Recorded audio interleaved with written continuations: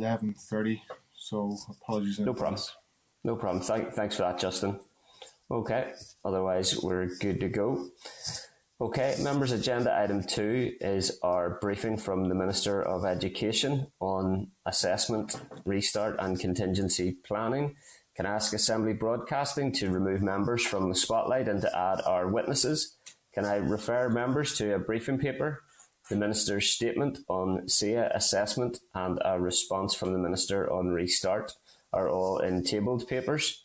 In the main pack is a briefing paper from the committee clerk at page 5, a response from the Minister on alternative examination arrangements at page 8, a response from the Minister on school restart and the summer programme at page 12, a Department of Education response on SEA awarding arrangements at page 17, and a SEA response on alternative examination arrangements at page 19.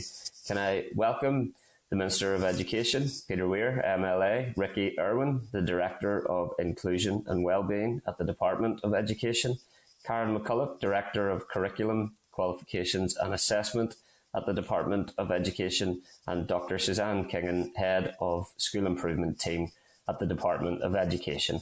You're very welcome. Minister, can I advise you that you would have approximately 10 minutes to make opening comments, if you wish, followed by questions from the members, which obviously can be answered from across your panel. You're very welcome, Minister. Thank you. And thank you, Chair and members, for inviting me today. Just check first of all, you can hear me okay? We can, yes, thank you. That's okay. Well, look, members, we have provided a written update on the Department's reviews. Obviously, particularly as regards restraint and seclusion, there'll be a specific session, I know, with Ricky Irwin and Julie Humphreys. They're going to give oral evidence to the committee, and I know obviously as well on that specific issue there'll be further opportunities whenever we have the committee motion. I think it's on Monday of next week.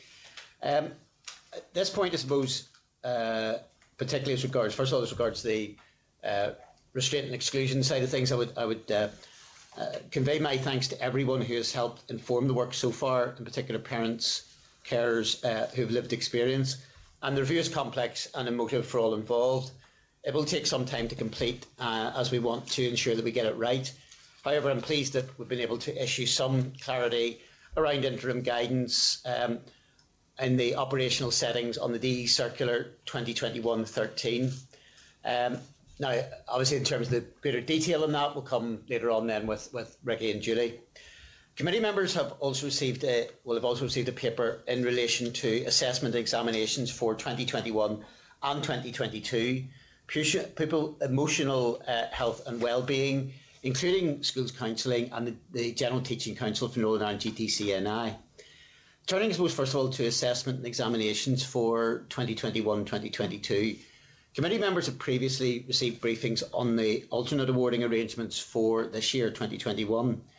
Centre-determined grades are due to be submitted to SEA on the 21st of May, which was next week, for AS and A-level, and for the 4th of June for GCSEs. SEA then will undertake external moderation of the centre-determined grades before results are going to be published on the 10th of August for AS and A-levels and the 12th of August for GCSEs. Again, I would take this opportunity to thank our school leaders and teachers who have stepped forward to provide centre-determined grades and have done so with fairness and consistency.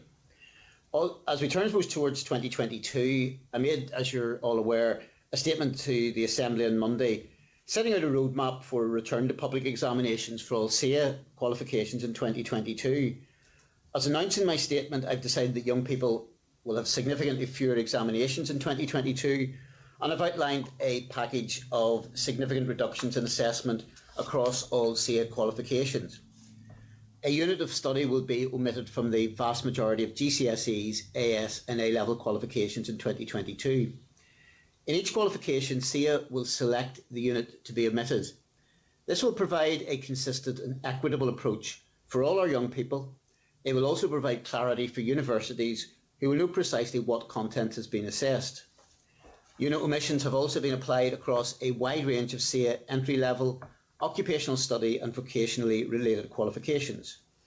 Schools, of course, will aim to teach all of the specification content, in order to support and underpin progression, but the pressure of assessment will be reduced. I want our young people to be engaged and motivated to learn.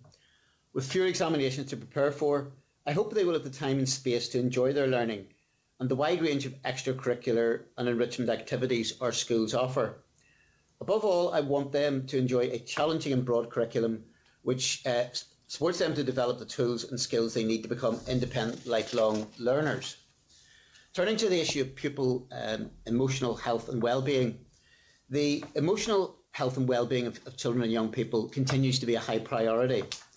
So on the 26th of February 2021, actually along with a number of effectively ambassadors for young people, Minister Swan and I launched the Framework for Children and Young People, Emotional Health and Wellbeing in Education. From the DE budget, I've made available $5 million in 2021, with an additional $4.05 million that will be available to support nurture provision in schools. Minister Swan has agreed to provide an additional $1.5 million on a recurrent basis from 2021-22. Some of the programmes have already commenced or should commence over the next few months. As part of the Education Restart programme, I've made $5 million available in 2021 to all schools, be they nursery, primary, post-primary, special schools, as well as the OTIS and youth settings, to help address wellbeing pressures arising as a result of COVID. Settings had flexibility in how they use that money to provide health and wellbeing support for their pupils and or their staff. A further $5 million has been made available for 21-22 to meet the ongoing wellbeing pressures arising as a result of the pandemic. That will be subject just to the necessary approval processes, but should be made available. School counselling is available to all post-primary age pupils in post-primary schools, AOTIS and special schools through the Independent Counselling Service for Schools known as ICSS. Since young people have returned to on-site learning, there has been an increase in the demand for counselling, but this has not currently overwhelmed the ICSS. It will also be the case that a primary school's counselling pilot will commence during the 21-22 year, subject to securing the necessary funding and approval processes, including the development of plans for evaluation of the impact, benefits of this support for primary school children.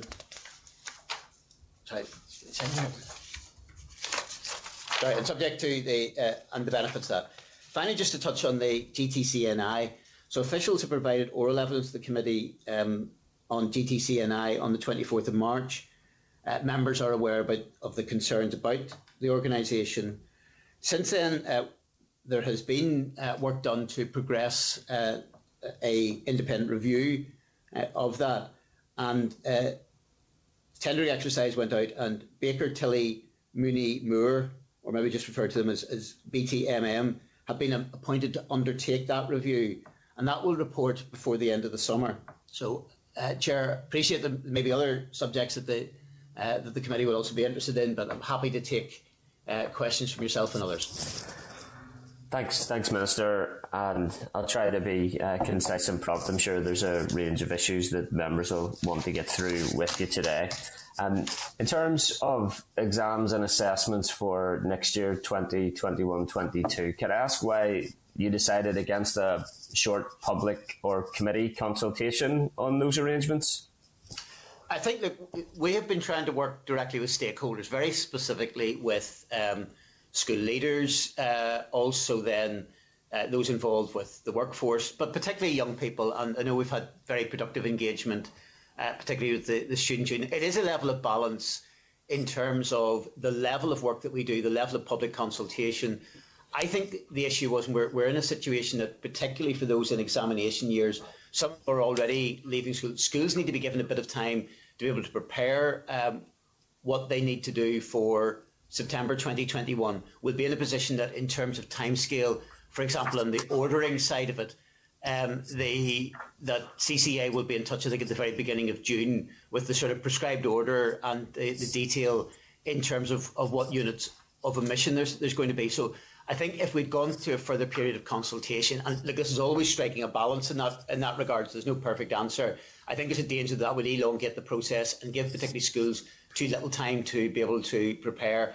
And I know that possibly because the way things worked out with the pandemic last year, there was a level of criticism, and maybe understandably so, that in terms of the final position, even as regards exams, was actually into the term before that was able to be finalised. So it's about striking that balance and giving a level of preparation time for schools to do their professional work, to be able to aid the students as we move ahead.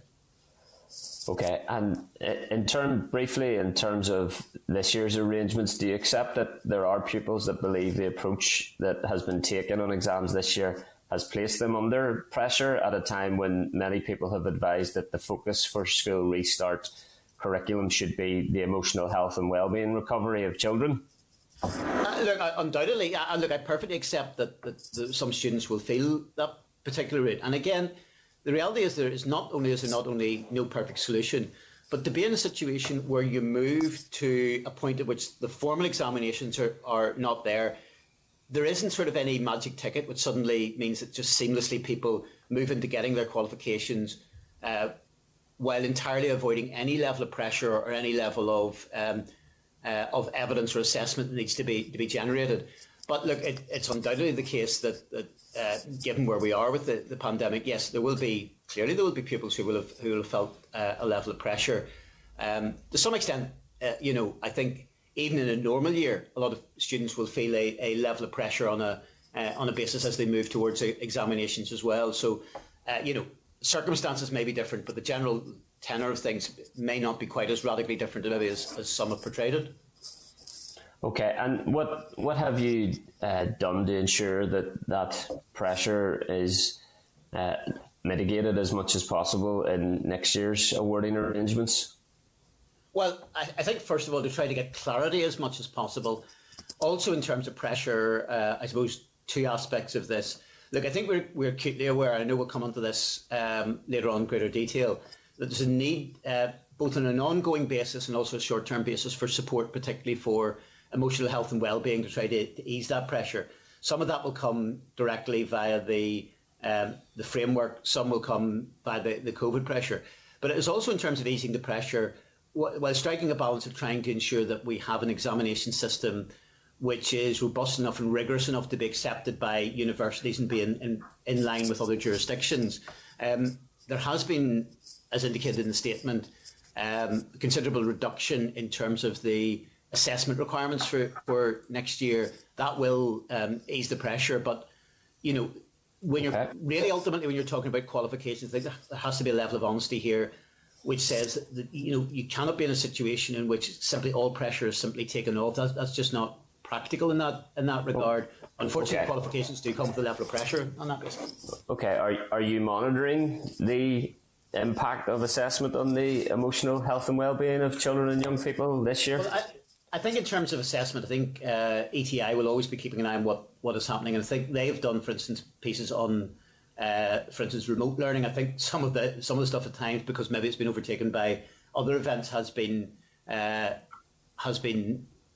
maybe not got the same notice. I think Suzanne maybe wants to come in just on that point.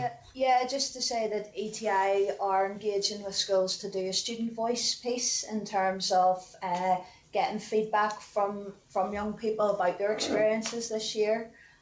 So they're working on that. It was piloted a couple of weeks ago, and they'll be working on that during the course of this term. Okay.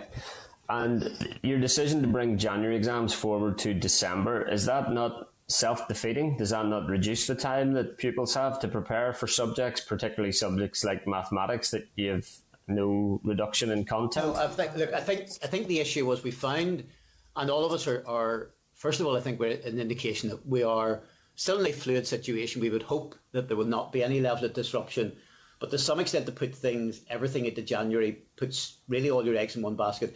It's also the case, we should remember that those exams are effectively exams getting taken almost ahead of schedule to enable people then to be released from the point of view of where they are in June.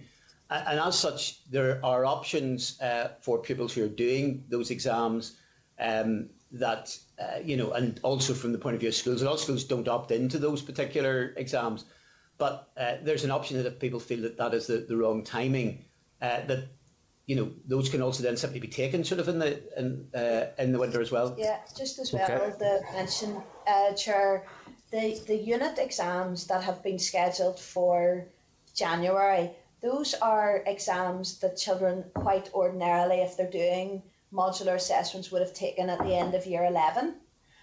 So a lot of children would have taken their first maths unit or their first English unit at the end of year 11 after effectively 2.5 terms of face-to-face teaching. So now they'll be taking them after nearly 3 terms of face-to-face teaching and a term of remote learning, So, a lot of young people who would have taken these exams normally at the end of year 11 will now take them in the December of year 12 and then take the final exams in the summer. So it's not a case of that. Another point that a lot of children made to us is they're quite happy not to have the pressure of studying and revising over the Christmas period. They're quite happy to do the exams while they're in school face-to-face, get them out of the way and be able to enjoy Christmas with their families. Okay. And people were quite vocal on that. Okay. Can you confirm whether Z scoring will be used to estimate marks for pupils who choose to omit units, or whether their grades will be based solely on exams sat?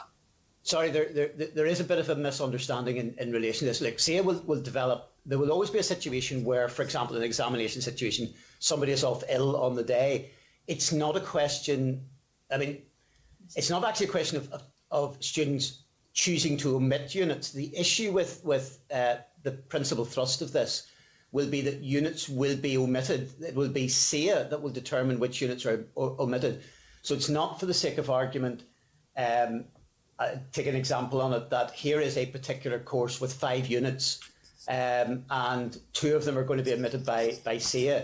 It's not a question of somebody saying, well, actually, I'll only opt in to do 1 or 2 and omit the others. The position in terms of opting is that and I suspect this will be pretty rare, to be perfectly honest on, there is still, though, the opportunity, even with omitted units, that somebody can turn around and say, well, actually, those omitted units which are not going to be assessed, I want them assessed for me. So it's a question of somebody opting in relation to it.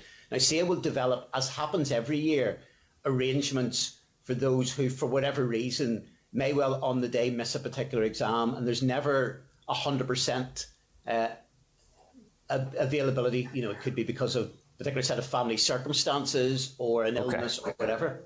Okay, there's a couple of other issues I'd like to ask you about. I'm running out of time, and I hopefully will see you again before the summer recess, Minister. But in brief, are we going to have a childcare strategy before the? I hope so as well. Maybe we're on the same side on that one for once. Then, can I ask if we are, Chair, don't tell anybody, please. Yeah, that's no use for you. Yeah. Can I ask if we're going to have a childcare strategy before the end of the mandate? Look, I would hope so. Maybe I can't say too much in relation to this. We're due because there's a paper going to the executive very shortly on, as members will be aware, maybe to give, I suppose, one level of indications in terms of things. People who've seen the interim report of the education underachievement side of things will see that one of the critical themes of that will be early interventions. And I think that childcare is a very important early intervention on 2 grounds, both in terms of the impact that it has directly on families, but also onto the developmental level for young people. And consequently, I think there'll be a paper going to the executive very soon with the idea of hopefully around about the end of this month, the public launch of the final report in connection with that. So I would like to see the executive commit to a childcare strategy before the end of the mandate. Okay. The Assembly voted unanimously in favour to remove the exception of teachers from the Fair Employment and Treatment Order this week. Minister, I'm conscious that the Executive Office Ministers, who regrettably didn't attend the debate, have the legislative power in relation to this matter, but do you support the removal of the exception of teachers from FEDO?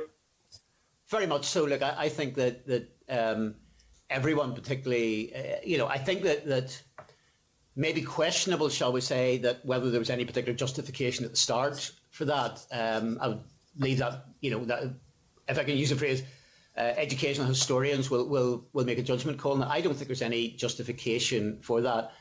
Obviously, it is something that lies directly outside my department's control. But, I would like to see anybody in terms of the teaching profession purely on the basis of the merits without fear of favour to whatever background they come from, and that basis on it. And I suppose, to be fair, it's maybe a little bit disappointing across the board that as an assembly we haven't moved more quickly on this subject. Yeah. But I suppose the fact that, as you've highlighted, the fact that this was something that was unanimously agreed by the assembly shows, I think, that all parties are to a greater or less extent on the same page in this issue. Given a fair wind, I should be able to present a legislative vehicle to address that, hopefully in this mandate. That's in my capacity as an MLA, though, so I'll not say any more than that in my position as chairperson.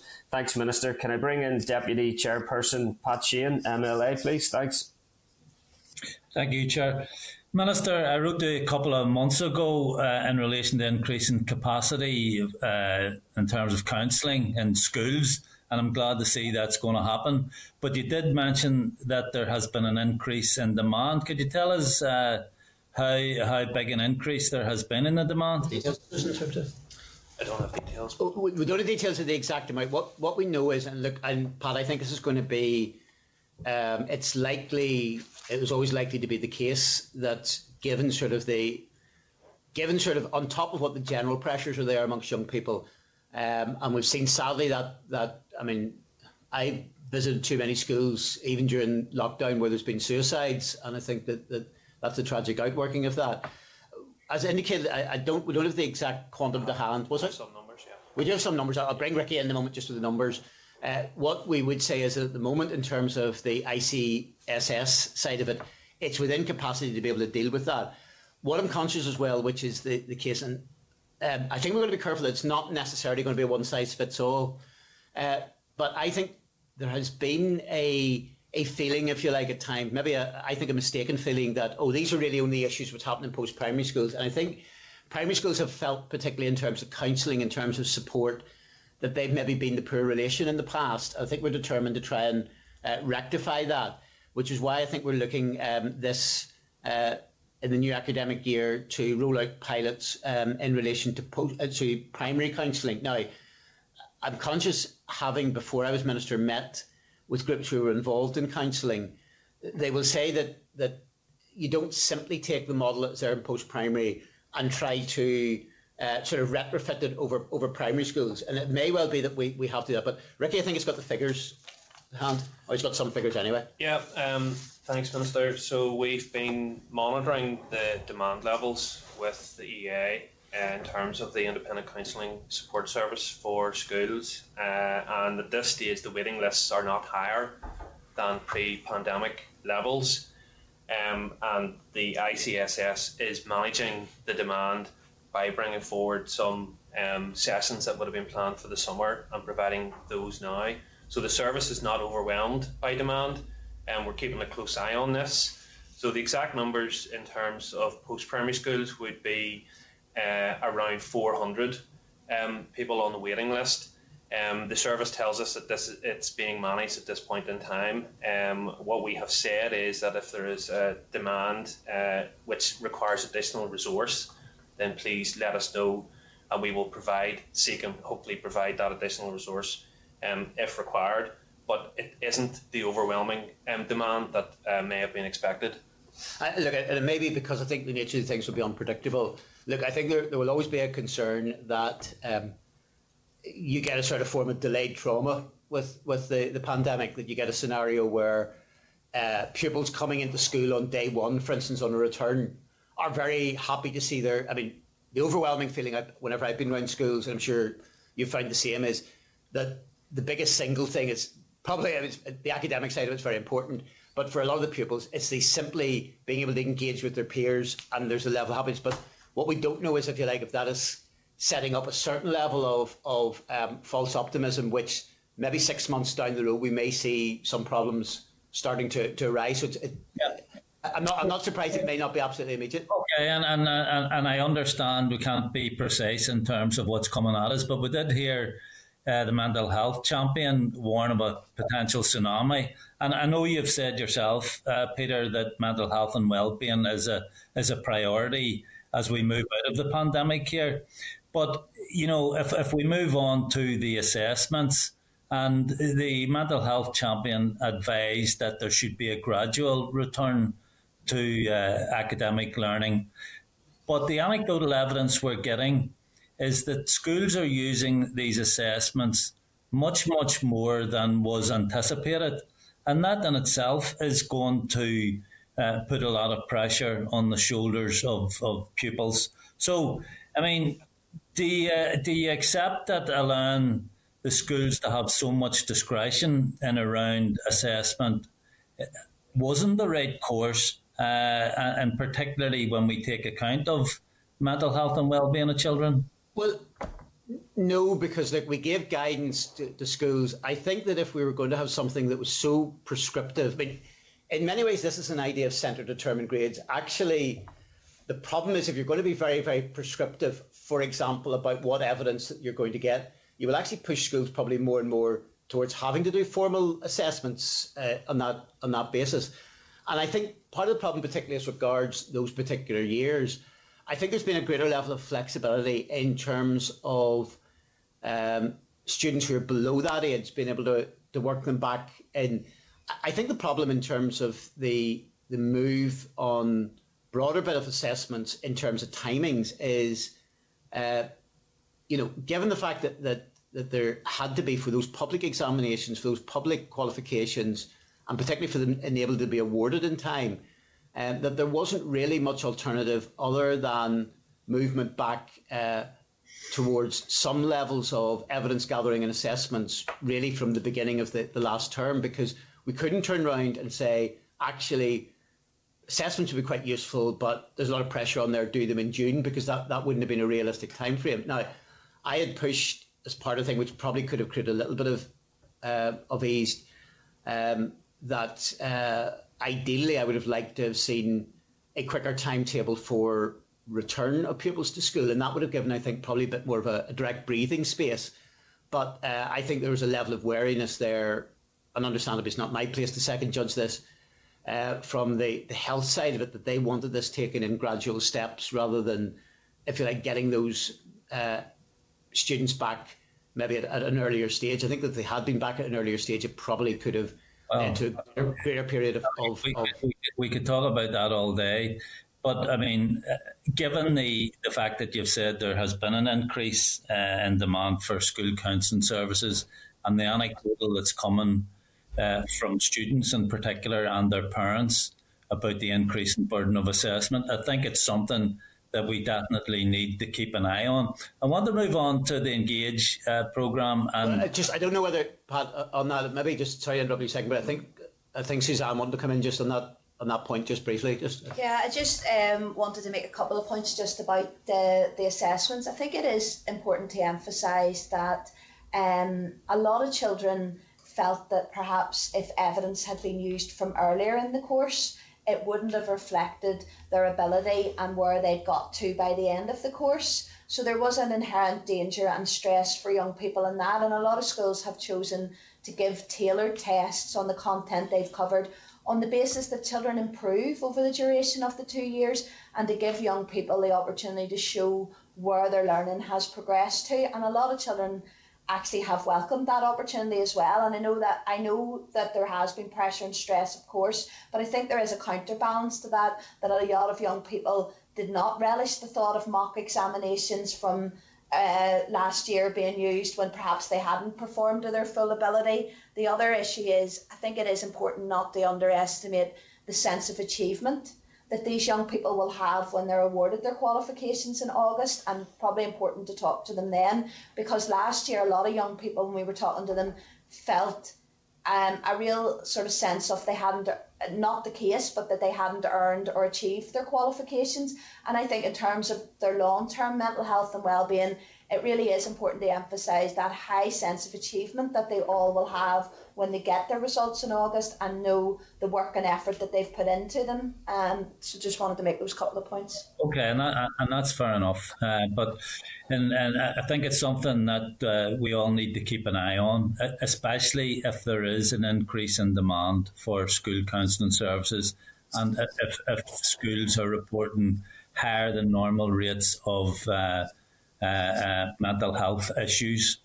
In terms of certainly we'll keep it on, as Ricky said, we're keeping it under review. We're asking, particularly because EA are the direct interveners in that regard, we're asking them to keep us informed if there are pressures. May well be that as a result of that we need to seek some level of additional money to be able to support that from the executive. It can't just be found in-house on it. So look, I appreciate the point very well, Pat, in relation to that. Okay, thanks for that. Final question, Pat. Thanks. Yep. In terms of the Engage programme, I welcome the continuation of funding. But given the scale of disruption, would it not be sensible to be a lot more ambitious? And if we look particularly at the Irish medium sector, where the whole ethos is about immersion education, they have been particularly badly hit by school closures because children whose parents don't speak Irish are at a clear disadvantage in terms of their learning through immersion in the language. So I'm wondering, have you any bespoke interventions that you could use in the Irish medium sector? And in terms... Look, Pat, I don't have them directly to hand, but I know there has been some work done directly with the Irish medium sector in relation to that. And look, what we can do is probably, because it's not immediately to hand, we'll get to the details of that or in connection. Look, in terms of the scale of intervention, I suppose as well, I think there's probably two practical barriers. I think that it is always the case, and I think that next year's Engage will be a little bit, we'll push the boat out a bit more than what was there this year.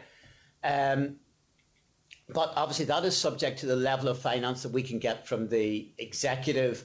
And indeed, even though there's been a lot of money being put in across the board in terms of COVID, there's always a lot more. And we've a long list of some things that we would like to have that haven't as yet been funded in terms of COVID for this year, but there may be further opportunities. But okay. the other thing which tends to act as a bit of a barrier, I think, on the Engage side at one level on it, principally the Engage money is largely spent with levering in additional staff to help with additional teaching, which is largely speaking off the substitute list. And I suppose that in terms of numbers is not inelastic. I think one of the things that's maybe been slightly exposed by the pandemic is that there has been a perception for many years that we have a vast pool of untapped numbers of teachers who could simply come in and do things. And perhaps from a practical point of view, it's not been those who are in a position to come in and provide large amounts of full-time, but it's not maybe been quite as big as we thought it was going to be perfectly honest on it. Okay. Pat, I need to bring it. I need a very brief comment, Pat. I need to bring Robin Newton in, please. Thanks. We're often told, Minister, we should live every day as if it's our last. Could I suggest to you that, given the possibility that you may be in your last few days, in office. I'm assuming Pat is in the death threat. You have an opportunity to leave a good legacy behind you over the next few days. So that's me. I would simply say the philosophy of live each day as if it's your last doesn't tend to help with business cases for the DOF, just in my experience. Well, you use your time wisely. Robin Newton, MLA, please. Thanks. Thank you, Chair, and thank the Minister for again being with the committee and indeed also to the officials. Minister, I don't really have a lot of questions, but I do want to say around the alternative examination arrangements, the statement in the Chamber, I think, was extremely welcome, extremely useful as well. And I'm pleased that the arrangements are robust and indeed that accepted across the whole of the UK, because I suppose the worst thing in the world would be that our young people, our pupils lose out. And I think that today's explanations add to the clarity of the matter and ensure that our young people will not lose out. We do have, it has many critics, but our standards in our educational system, I think, are are respected across the whole of the UK, and particularly at university level. I really just want to concentrate on the summer scheme, the restart in the summer scheme. And I know that, Minister, you welcomed the committee's endorsement of the summer scheme in support of our children and young people.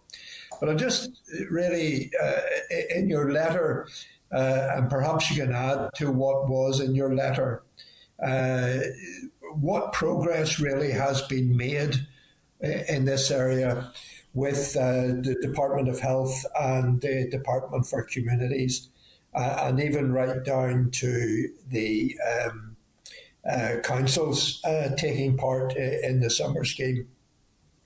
Well, I suppose there's a couple of aspects to this, Robin, and again, there could be work, cooperative work, I think, is able to take place.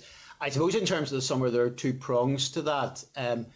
There's the kind of the school-based side of things, which is, well, the focus, and that's where we've looked for volunteers, and we're trying just to absolutely finalise that out. I think we reckon there may well be roughly about 300 schools that will have a level of interest within this, and that will be a £4 million scheme, which is on the basis of between 1 to 3 weeks, and it will be a mixture of the academic with some sort of fun activities on that regard. And then obviously then there is particularly for a range of organisations, the £5 million that will be through the youth side of it. Now, I think as part of that, both in terms of those applying for it, we're able to work, and I know that I think there's a level of openness both at public school level and also at the youth level, I think, for organisations would probably be keen to cooperate with whoever is there on the ground. And I know, for instance, in terms of where they are looking towards this, just to take one example, I know Mid and East Antrim Council had a meeting with the Mayor and some of the representatives of Mid and East Antrim Council, I think before even any of the schemes were announced. I think they're keen to cooperate. So I think, I think from that point of view, this is largely DE-driven, albeit then into the organisations, but the aim is largely speaking to have it on the ground. And certainly I don't think we're creating any barriers to levels of cooperation that would be there on the ground, but a lot of it will come from within communities themselves and within organisations themselves. Can I ask you, how has the scheme been communicated to the school principals? Well, at this stage, in terms of that, there's details have been sought. We sought, if you like, initial expressions of interest. We're now trying to, in terms of the detail of that, bottom that out directly with schools. And again, it is on the level of a certain level of flexibility, as indicated that there will be a range of activities that will stretch. They can either do it on a 1 week basis, a 2 week basis, or a 3 week basis. It is voluntary towards schools, and it's very understandable that for a lot of schools also they will take a view that, look, this has been an incredibly tough year. We simply want to get that rest and recharging during the summer. That is very understandable. So it's not compulsory towards anybody. And again, there is the opportunity for schools that they can rely in terms of those that they draft in, either on staff who will come in and I suppose essentially get paid for their time, or alternatively, for instance, on the learning side of it, and materials will be provided. They can use, again, substitutes in relation to, I mean, I suspect probably one of the advantages for all of us is that perhaps the amount of summer travel that would normally take place during a summer will be a lot more curtailed this year than would normally be the case. I can tell you, Chair, that Belfast City Council has indicated a very strong indication that they would be willing to support the scheme. Mm-hmm. And again, I think as well, what formally comes through funding through DE, I think there will also be other partner organisations such as the councils that may well either want to do their own thing, cooperate in relation to it, but also lever in additional elements for young people as well. So to some extent, if we take the two elements that I've mentioned, that we've managed to get COVID funding directly through DE of about 9 million between the two elements, hopefully we'll be in a position that, be it through local councils and others, that overall pot and therefore will grow. And it's not simply about the figure that it's attached, but every million that's levered into that is more opportunities and more direct provision for our young people during the summer. And, I think we'd all take a view that our young people have had a really tough time during the pandemic. Yeah, I totally agree, Chair, and I think the emotional health and well-being of our pupils has to be paramount.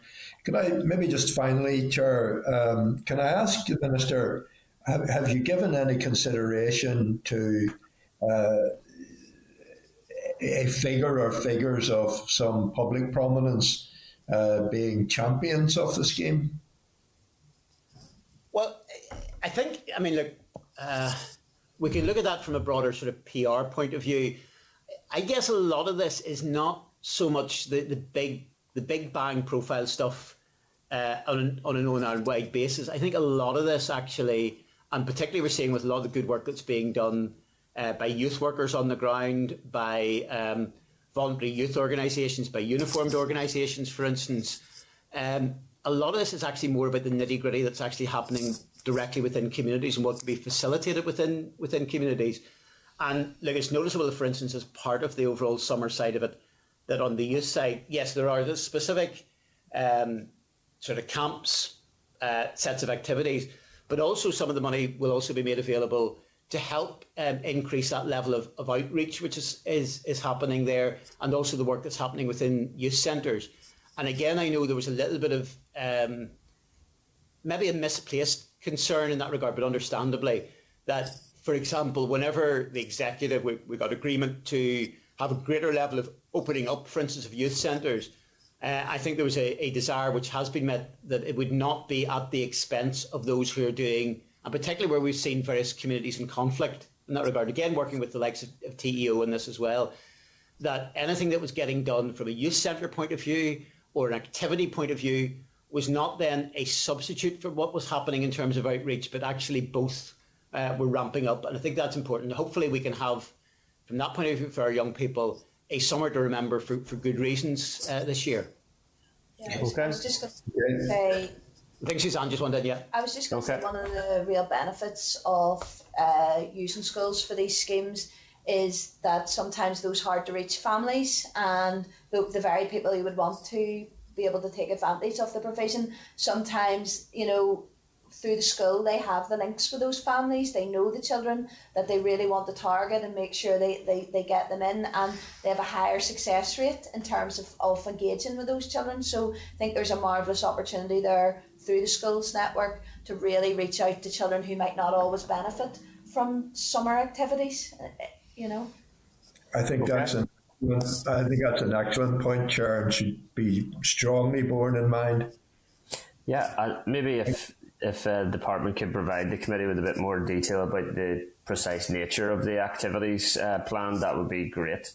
Yeah, we're happy to do so. Okay. Can I bring in Daniel McCross, MLA, please? Thanks. Thank you, Chair. Thank you, Minister, and to your departmental colleagues for being with us. There's many burning issues and challenges, and I know there's some uncertainty as well as to whether you'll be Minister in a few weeks or not. But I know that you'll prioritise some of these issues, hopefully. I know, Daniel, given your experience, if you want me to put a good word in for you with Edwin, I'll see what I can do. Thanks very much, Peter. The SPAD job might be going. Yeah, okay. in a different room, Peter Martin has just collapsed on the floor in that regard on it, but there you go. Your clock's ticking, Daniel. Your clock's ticking. Go ahead. Right, Chair. Minister, just straight into a question specific to SIA guidance, but the interim mental health champion made it very clear that on school restart, academic work should be phased in gradually after a recovery period had taken place. I've raised this with you before, Minister. Despite this, I've received numerous letters from parents complaining that their child returned to school.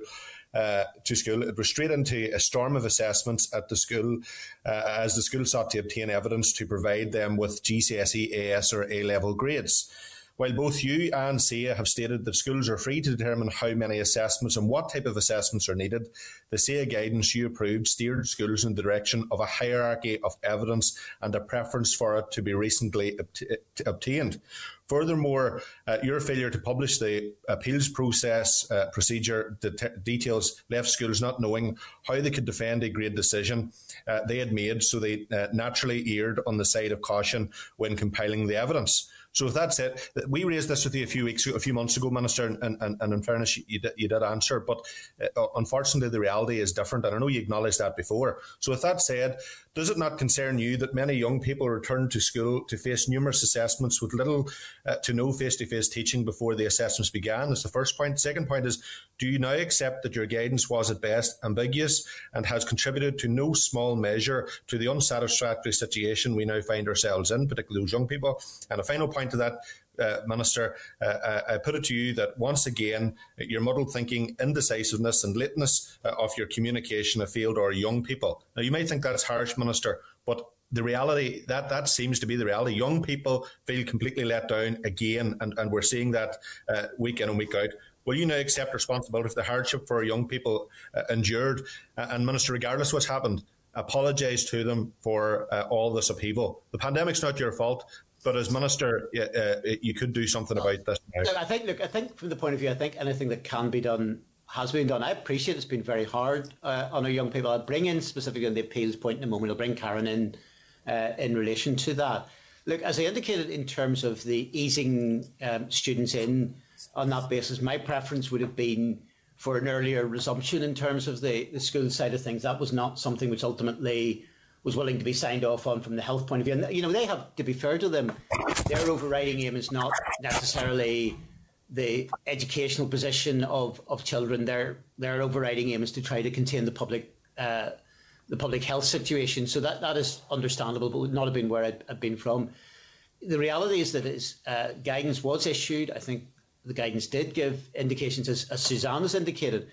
Part of the issue is also the case that for both a lot of schools and for individual pupils, assessing where they are almost at the end of the process is something that is being regarded as better than using evidence at an earlier point, both in terms of the direct relevance to where they are, but also, you know, all of us hope to some extent, and pretty soon I'm going to be a hostage of fortune by saying this, that as time goes on, most people get better at what they do. Now, I maybe sort of not say that reference either you or me, we'll do a mutual non-aggression pact on that particular point. But there will be a situation there that, from that perspective, that there will be a desire to put in that. And we are in a situation that in terms of when things could have happened in terms of assessment, look, this is not like a scenario where there's a bit of inconvenience and somebody then takes their driving test a couple of months later. You know, you're under a particular time frame, a particular time pressure that is there in terms of that level of assessment. And, you know, evidence does have to be a level of robustness. This is not simply a tick box exercise purely internally within a school, but these are public examinations. I think on the appeals point, I'll bring in sort of Karen just. Yeah, just to pick up a point there about the range of evidence that's being used. I mean, as you mentioned earlier, there was flexibility and it could be drawn from a wide range of period throughout and the types of evidence that could be used. And that flexibility is really important. That information is available to the pupil. They know what's going to be used to determine their grades. It's set out in the policy, the centre's policies. And we know from feedback that it is a wide range. Just on the appeals, I mean, that's done, you know, across all of England as well, so that there's consistency around. But the SEA are currently consulting on that post-result service and are looking at a 3-stage process. Stage 1 is a centre review. Then if a candidate remains unsatisfied after that, they can go to stage 2 and the centre will submit an appeal to SEA on the candidate's behalf. And then if this candidate remains dissatisfied with it, they can go to a stage 3, which is an exams procedures review service as well. I think, Daniel, I mean, part of the complication in terms of appeals, it's an issue which complicates matters to some extent on the wider qualifications piece, but it's also particularly the case on that is at the heart of this is going to be both fairness and also portability. Mention was made, I think Robin mentioned earlier, in connection with the importance of portability, because it's not just what grade they will get. There will be, for instance, universities and others who inevitably will have a certain number of places on a course And the final allocation of places will, generally speaking, quite often come down to choice between candidates who've pretty much got the same grade. And if we reach a point at which our students who on a particular bit have got a set of grades and compared with, I don't know, say somebody from Bristol, for example, and they're saying, well, they got those out of Northern Ireland, they're not really worth as much as what, we don't really regard them as much as being on a level playing field, then that would be very damaging. And where obviously the appeal side of it is... Minister, can I okay, appeals and then we'll bring Daniel back in. Okay, go ahead. It's very, just a very brief point. That's particularly important in terms of appeals, because if we reach a point at which appeals are either seen to be much tougher for anybody in Northern Ireland, which would be unfair for our students on that side of things and be detrimental to them. But on the other hand, if appeals were seen, I suppose, in a golfing term as simply as a gimme, and we had vast numbers of appeals being successful, then again there would be an assumption made on a national basis that getting a result in Northern Ireland was a lot easier than getting a result elsewhere, which again would count against the opportunities for our young people to be. So it's actually one of those things that have got to be entirely in step. But that means, therefore, that sometimes even in terms of both the range of actions and the timings are not always entirely within our hands in Northern Ireland. I think. Okay. I'm gonna pause you, Daniel. Let me just intervene very briefly as well here. Okay, Daniel, I'll give you your time, but Daniel articulate the issue very well, Minister, in terms of concerns regards a hierarchy of evidence and ambiguous guidance. Okay, you've responded to say flexibility, portability.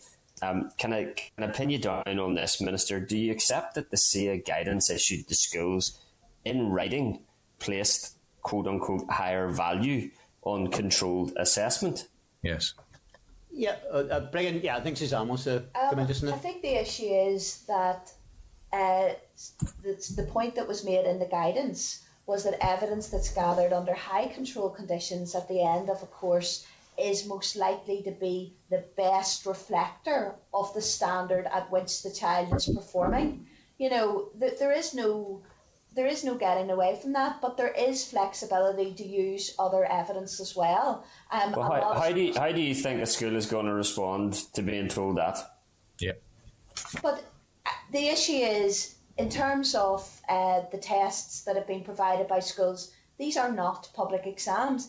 These are tests that are tailored to the content that the children have been taught, that are scaled back, that may have only covered 1 or 2 units. There is nothing intrinsically wrong with a class test. No, and I'm not saying that either, but I think the Minister and the Department just ought to be honest and say we placed a higher value on controlled assessment and we move on. That's fine, you know. There's flexibility there to use all types of evidence, different subjects. There's flexibility, but there's a higher value on controlled assessment. That's the bottom line. Look, we're eating into Daniel's time as well here. I thought it was important to stress that point. Daniel, bring you back in. Chair, you're 100% right. This is where the position has actually changed, because when we brought this up a number of weeks ago with Minister Weir and with Justin Edwards of SIA, we were told that this wasn't the case, that in fact it was up to schools to determine it. But because it is. But let me finish the point. I understand you said it is, but the difficulty is because the appeals mechanism hasn't been published, it has left school leaders in a situation where they're basing their decisions on the safest possible evidential base, which unfortunately is at the very top of that table, which has 10 items on it. 8 is the scale, in my opinion, 1 being the strongest evidential base, and the 8th point down, which is performance in any class assessments, as the weakest. So therefore, principals have been left with no option but to go for the strongest evidential base for which they determine the grade. So in fact, it's not up to schools at all, because this has hamstrung them. Okay. No, I think that you may be, Daniel, in relation to that, there are a range of bullet points in that, but they're not put in order in that sense on that basis. But I'll bring Karen in. Sorry, I think wanted to come in. We need to move on from this point as well briefly. Okay, go ahead. But I think it is very clear about what schools have been asked to do, that their grade that they're going to give is based on their professional assessment of the evidence standard at which the student is performing. So when it comes to the appeals or when it comes to the moderation process that there is, it's a piece of evidence that have been used to determine that grade that will be supplied to SIA, and they will be doing exactly the same thing. They will be looking at, does this evidence reflect the standard required at this grade? So it's the evidence that's put in front of them. And we know from, if you look at schools' policies, it's a range of evidence that is being used. It's not okay. So I think. Sorry, I'm just going to come in. You disagree with our assessment that you placed higher value on controlled assessment. That we're not. I don't think we're going to square that circle, Daniel. Daniel, final question. We are going to square the circle because it's written in black and white in their own guidance. But the first point, for instance, which I would consider one of the strongest evidential bases, which unfortunately principals are forced to consider, clearly states, when taken under high control conditions where the public health situation allows, these assessments will be a good indicator of the standard of strong performance. Yeah, of course, Daniel, there's a good indicator. Daniel, I could sit and list. I could sit and list Okay, wait, just wait, pause for a second, please. Pause for a second. Let the minister respond, and I'll let you come back in, Daniel. Okay. I haven't made the full point for the minister to respond. I have to make the second part of the point because it doesn't make. Okay, hold on. Right. If you go down then to the very bottom, and I appreciate the minister said that this isn't a scale, but if you go to point 8, for instance, performance in any class assessment taken throughout their study, it clearly states this may consist of a variety of evidence types produced under different conditions. And here's the key point. Evidence of this kind is unlikely, this is unquote, unlikely to form a strong evidence base on its own, which means that schools couldn't consider, but hold on, Minister, schools couldn't consider using that point because you haven't published the mechanism for appeals, which means that they're stuck with...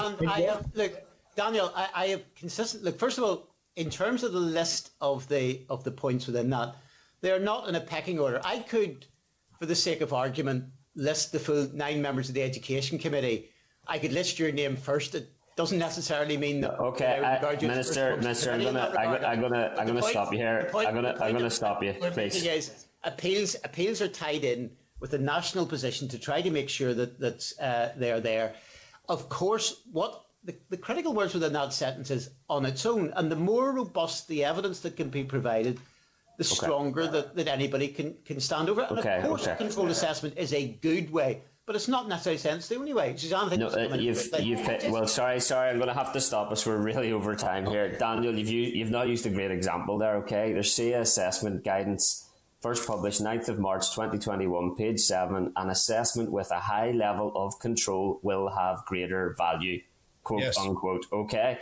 I'm going to pause us on this line of questioning, okay? I need to bring in Robbie Butler, MLA, please. Thank you. Thanks, Chair. You really didn't need to bring me in there. I was enjoying that line of questioning. Thank you. Okay, guys, I've got 2 questions. One of them is slightly different to what has been talked about so far, but this does affect pupils that would be in examination year. It's with regard to post-16 opportunities within special schools particularly. I want to ask you, Minister, has the COVID pandemic and the subsequent failure to be able to effectively area plan and provide places for post-16 education opportunities for children, either with a statement or certainly those within a special school? Maybe. Okay. Yeah, I'll bring in maybe Ricky.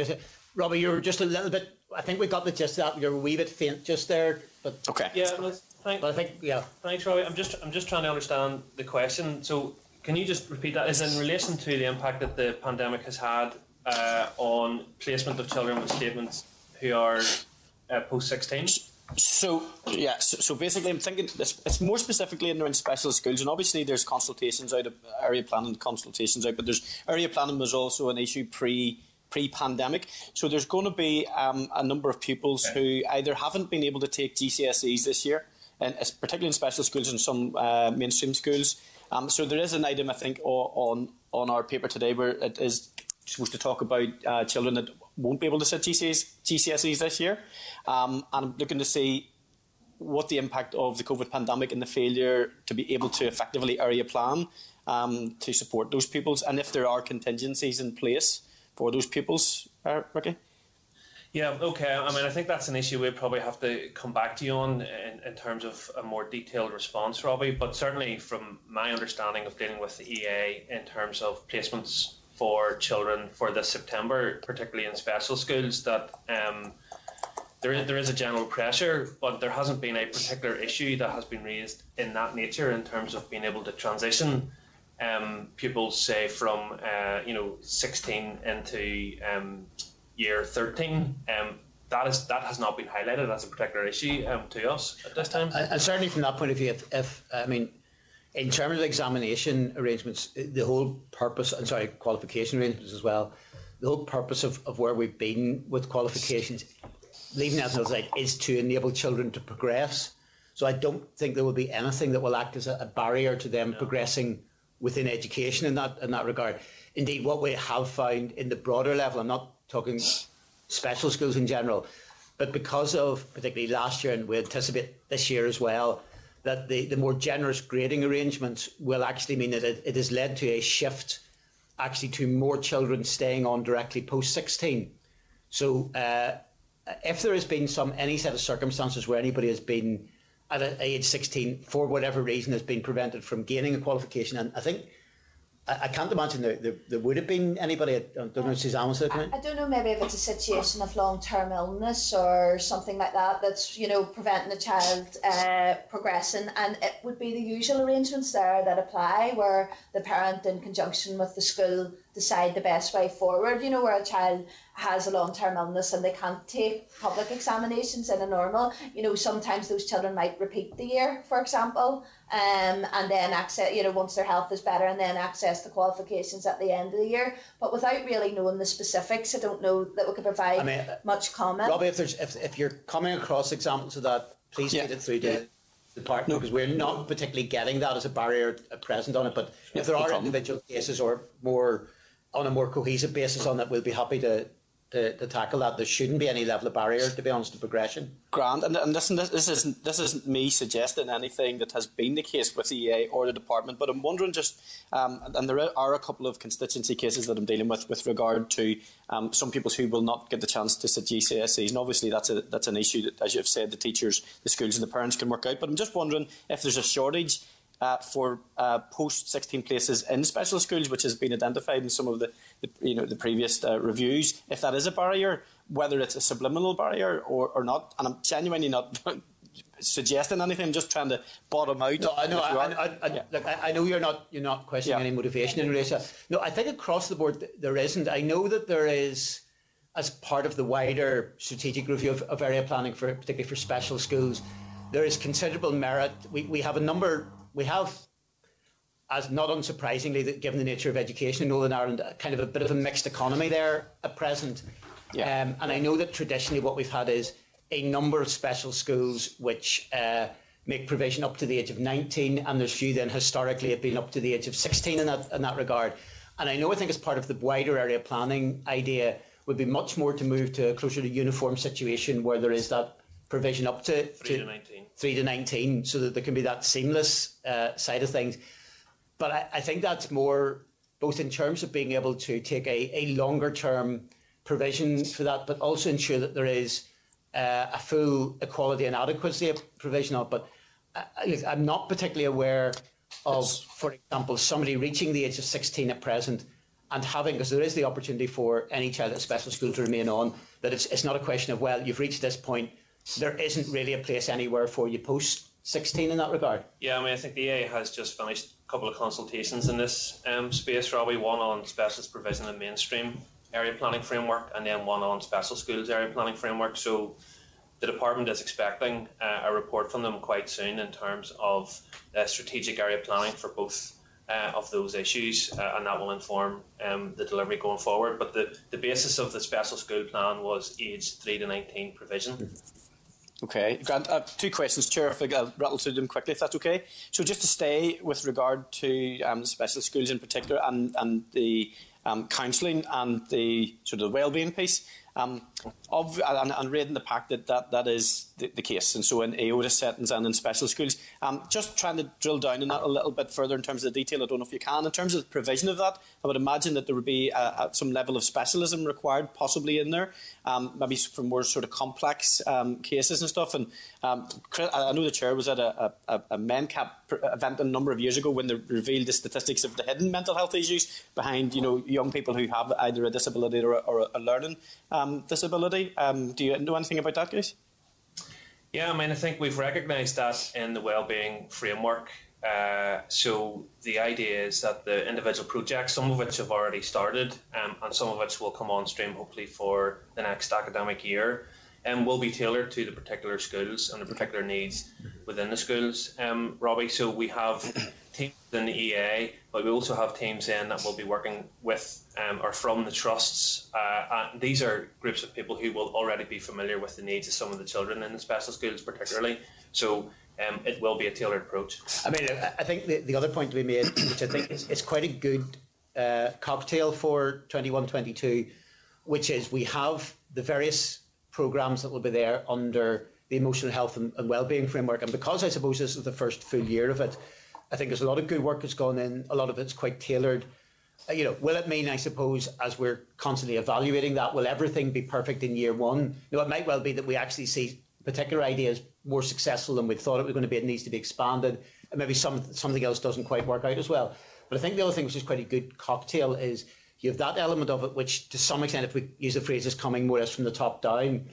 But you also then have the £5 million in emotional health and wellbeing, which is effectively across the board on a pro rata basis, which will be decided on the ground by schools. So they'll be able to tailor stuff from the ground as well as stuff coming from the top down. But so that I think could quite prove quite a good symmetry. And I think again, we're not that precious that we believe that there's no learning to be done. It may well be that some of the money then that is spent on the ground directly by schools, they will find ways of spending that, which then turn out to be very, very productive in that regard. And if there's any learning that we can do from that, I think that can be used to adapt any actions that we take in future years as well. Okay, thank you. And this very final one, thank you for this, Chair. A growing number of parents have contacted me with regard to their sons and daughters who are deeply upset and feel let down that their daughter and son may not get into their school, not only of choice, but actually when they look at the schools that I'm talking about, post-primary transfer here. Yes. Okay. So we've got now pupils who perhaps over their first choice of 4 to 6 schools are not getting those schools. And it's obviously a fallout of the transfer test sort of issue and stuff. Is there any ongoing work to create extra spaces for some of those pupils in their schools of choice? And I'm thinking of a number of individuals who it is genuinely quite worrying to see what impact is happening within the house, actually, not just the pupils but the parents, and also the fact that some of these children will absolutely, I mean, it's just where they are academically and stuff, it's kind of a... I would make 2 or 3 points. Look, I'm trying, without opening up wider debates in relation to this. Look, the absence of... Probably best not to. No, let me put it this way. Irrespective of the differing views, if I can put it that way, around academic selection, the absence of academic selection within the criteria this year has had an impact and a skewering of where people are seeking places. I think that can probably be said reasonably objectively, and we've seen it in connection with that. And I suppose in particular will mean that because academic criteria cannot be taken into account, there will be, for instance, some pupils who will have missed out on a particular school that they feel under different circumstances they would have got, trying to put that in as neutral terms as possible. Yeah. What we have got is that we are fairly close to the end of the initial process of sorting. What I would say, to be fair in that, is each year, well, first of all, we try and respond as much as possible where there are individual pressures in areas by temporary variations.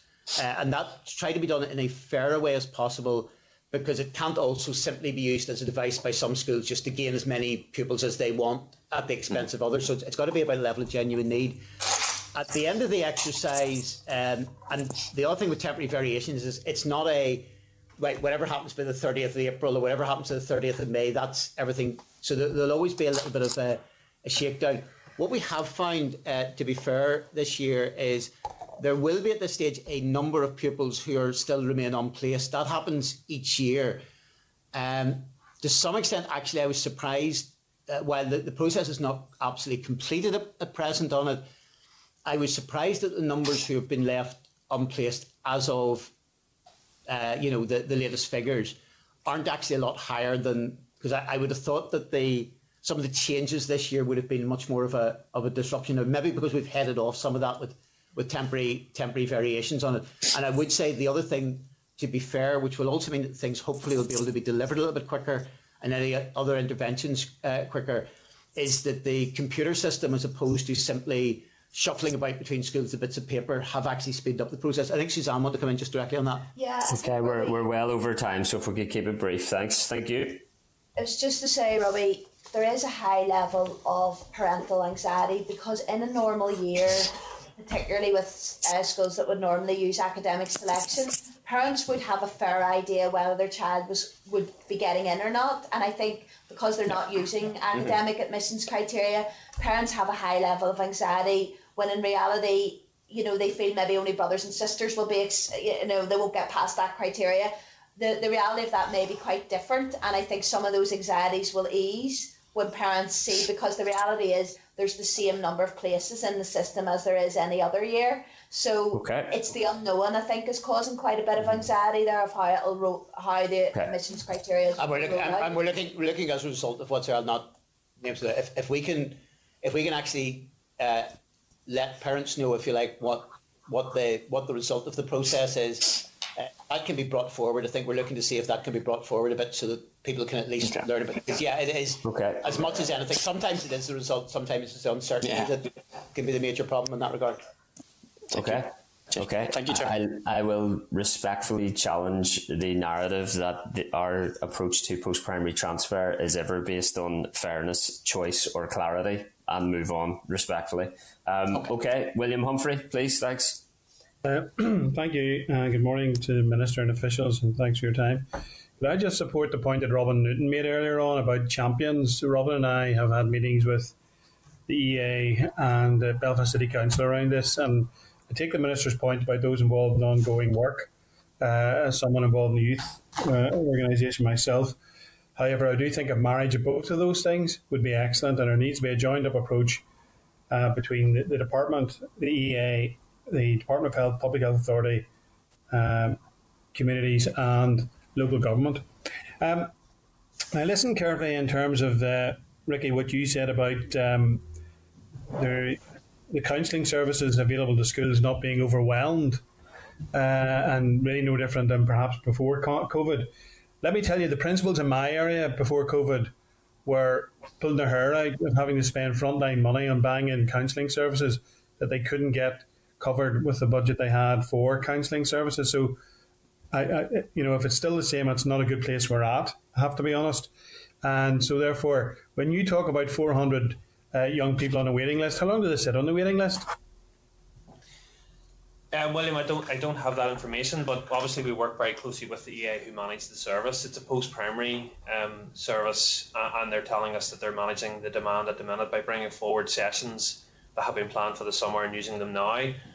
If there's additional capacity that needs to be created, then we will work with them to provide that additional capacity. If some of the principals that you're referring to are primary school principals, that is perhaps a different issue. And as the Minister mentioned, we're looking at the provision of the primary school counselling this year. No. Let me make it clear. These are post-primary principals, and I'll come on to the primary principals in a moment. These are post-primary principals of a number of schools in North Belfast that I sit in a group that's chaired by one of my colleagues, Alderman Brian Kingston, called the Shine Forum, and there are a number of principals there. In my visits and meetings with schools across the constituency, I have picked that up, and that's not something which is new. I picked that up over the last number of years. So we weren't in a good place before COVID. I can't imagine it's any better, but I would like the answer, if you would furnish us with the answer of how long a child waits on a waiting list when there are 400 of them on a waiting list.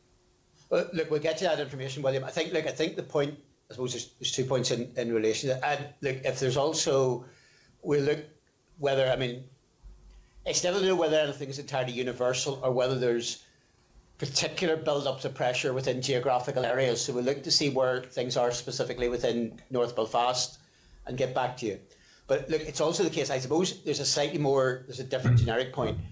Is there, and as part of this, as we're seeing some of the interventions that we're looking at, is there more needs to be done on mental health in particular and counselling? Yes, there is. And is there sort of pressures that have been there pre-pandemic? I suppose where we're doing the comparison is that what we're saying in terms of the levels of requests for demand pre-pandemic compared to where we are today, there doesn't appear to be a massive shift in terms of numbers. That's one thing. I think that's probably largely factual in that regard. Now, if what is being said is there's an insufficient level of provision before, and there's still an insufficient level of provision, I think there's a reasonable argument in relation to that. With respect, Minister, we'll know the answer to that when we know how long the 400 children sit on a waiting list. And if they're sitting for a week, that's one thing. If they're sitting for 26 weeks, that's a different thing. It is, but that's also true enough. And think that is also the case, frankly, as well, with a whole range of aspects. I mean, look, we're in a country also that, in terms of what can be provided, in terms of any levels of intervention on mental health, on a range of health services. Yeah, unfortunately, I get that. That's why I started off by supporting Robin Newton's assertion about a joined upness across government and local government.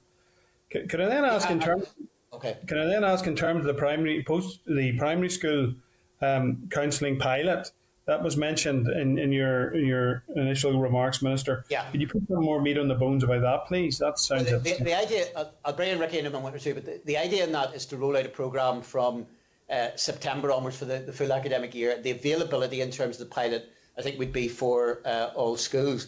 I think, as I said, there has been, call it a little bit of an old-fashioned or maybe wrongly focused approach in the past, which has said, be it mental health problems. Now, there may be an argument that particularly with teenage years, that there can be a particular pressures that are there, but almost there has been in the past maybe sort of not enough focus in primary schools. They felt to be a certain level of the poor relation. I think it's not necessarily, as we will roll out things, I don't think it's simply taking what is there in post-primary and simply mirror imaging it, because I don't think you're necessarily getting like for like. But I'll let Ricky sort of explain that more in terms of the...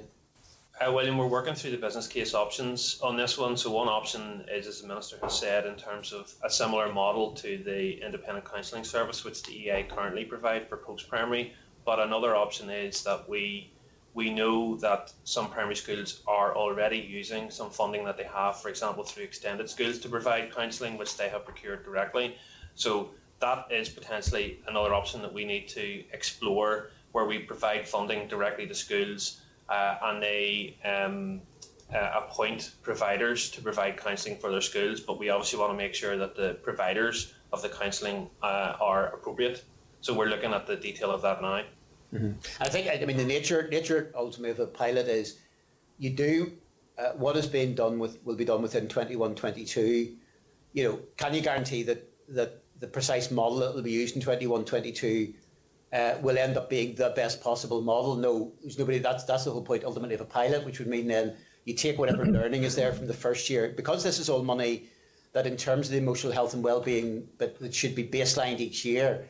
It also means that it shouldn't necessarily just simply be here's something that happens and it disappears on that basis. So we need to actually ensure that this is got right in the longer run. We also need the money. We also need further support from the executive in terms of the money for it, if we're being honest on it as well. Yeah, well, you see, that's why Mr. Murphy, in various questions in the House around education, has said if bids are put in. So I hope whenever bids are put in, because this is hugely important. I met with the Greater Shankill Principals Group and was concerned to hear primary school principals talking about young children who were in need of professional help, some of them coming from very difficult homes. And I therefore think that early intervention, because it is more effective and is more cheaper, that would be a good investment for Mr. Murphy to invest in and provide you with that funding. Minister, I also wrote to you, as you know, are aware, in terms of coming out of pandemic, and I thank you for your very prompt response. In relation to the uniformed organisations, you will know that I've been in contact with you before. The Uniformed Hub has been in front of this committee before, which represents the Boys Brigade, the Girls Brigade, Scouts, Ulster Guides, Scouting Ireland and Catholic Guides. And obviously they feel that they've been left behind, again, in terms of the easements, in terms of regulations. Can I just implore the department and the EA to ensure that the uniformed organisations are considered whenever these decisions are made? Because I am grateful to the response that you sent me from officials, and I appreciate, as I've said, your quick response around it. But the difficulty that we have as someone who's involved in currently in organising a camp which had to be pushed back from June to September, these things are not organised in weeks. These things take an awful long time to happen. There are cost implications. A lot of these camps are funded by the groups or the children, the families themselves. They don't have government interventions. Although I welcome the opportunity of getting some summer youth programme funding that's come out. That's extremely welcome now. Thank you for that. But we do need early decisions, and we need them to be, these organisations to be kept informed, because it is. The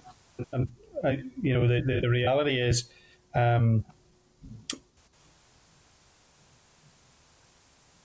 Clark, is William breaking up for everyone? Yeah. Yeah. No, okay, Minister. Sorry, William, you're breaking up a wee bit there. Bring the Minister in. Thanks. Thanks. Yeah, I think just what William was saying is indeed early decisions, and indeed the likes of uniform organisations being kept into keep very much at the forefront of our minds. Yeah, no, I don't disagree with any of that. What I would say is, and again, this is where, be it around restrictions issues, this is not a lack of the department or indeed others from within education saying, in any way holding anything back or wanting to do that. There is a process where, in terms of all elements of restrictions, that they are put into the task force and results are done. And at times, when we have found this, where we have eventually got movement, and at times maybe a differentiation has been drawn between what is happening at either a schools level or a youth level with what is happening in the wider bit of society as regards restrictions.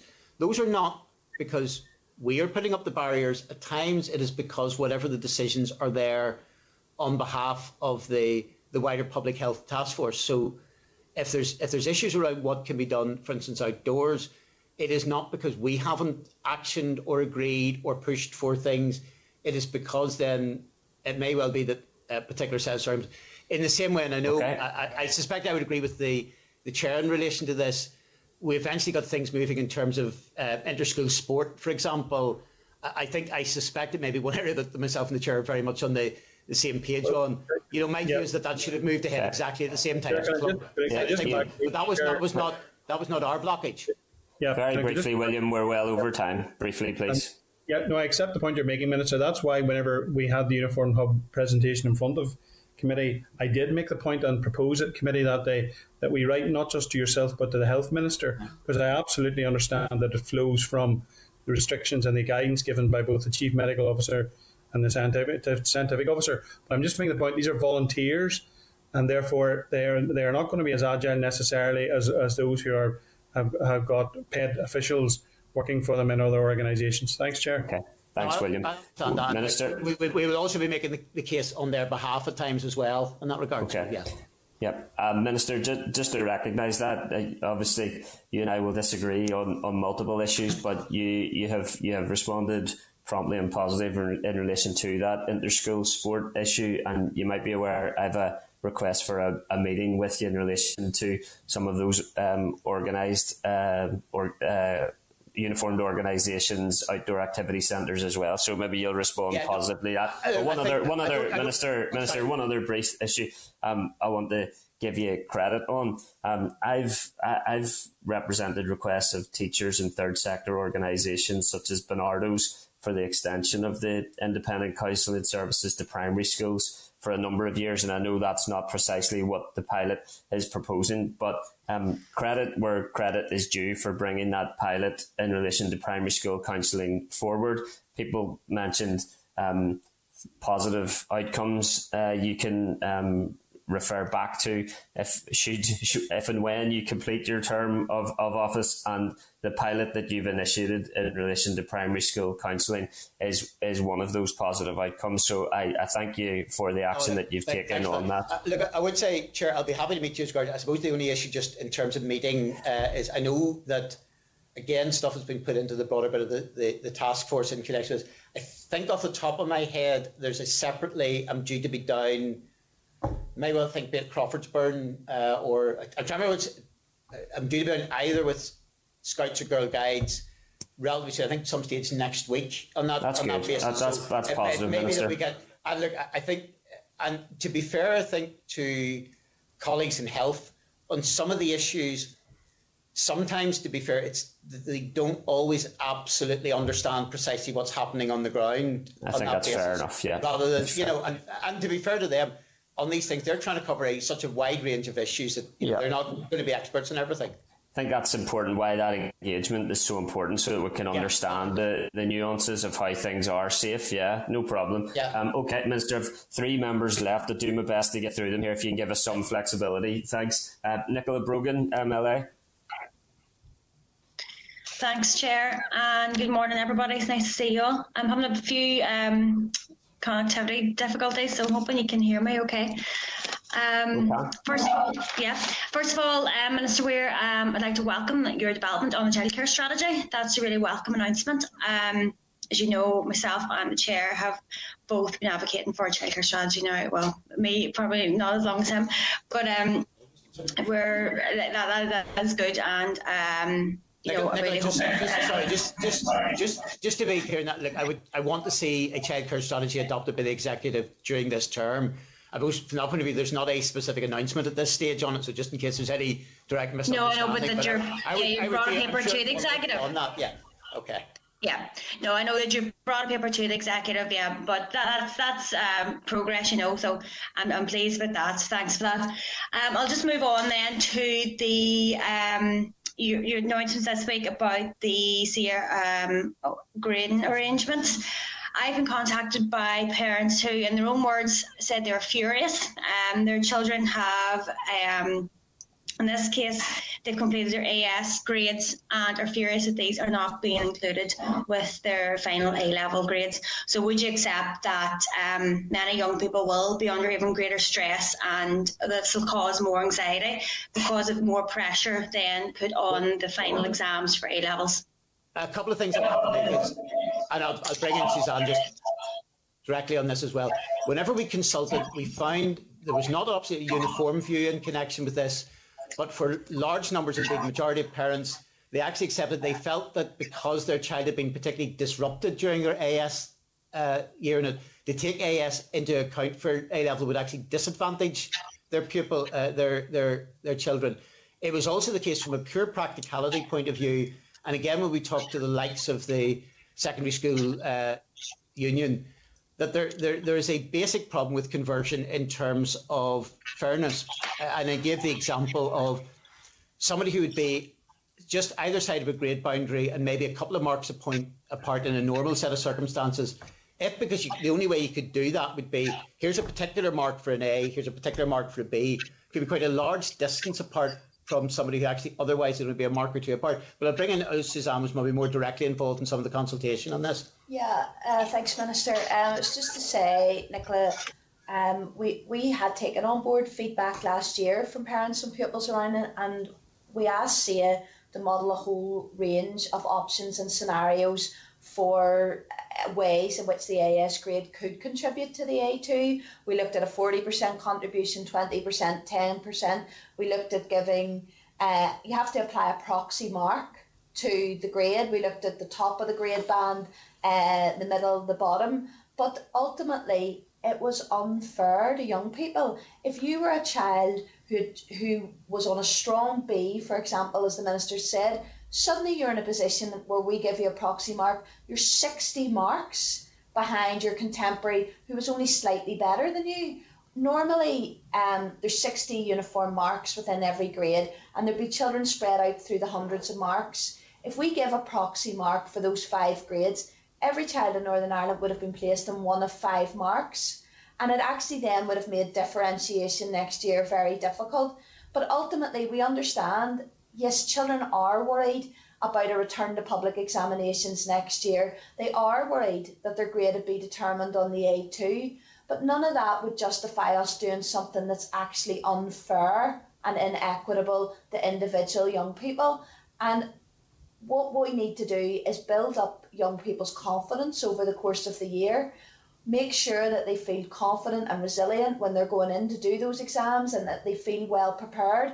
And part of the Minister's announcement was the removal of units at A2, so they don't have as many exams to prepare for, and that they will have more time and space in the curriculum to build up their confidence. So, of course, acknowledging that it's not ideal, we would have wanted a normal scenario where the AS could contribute, but given the awarding arrangements this year, it isn't right to do something that's unfair on the individual child.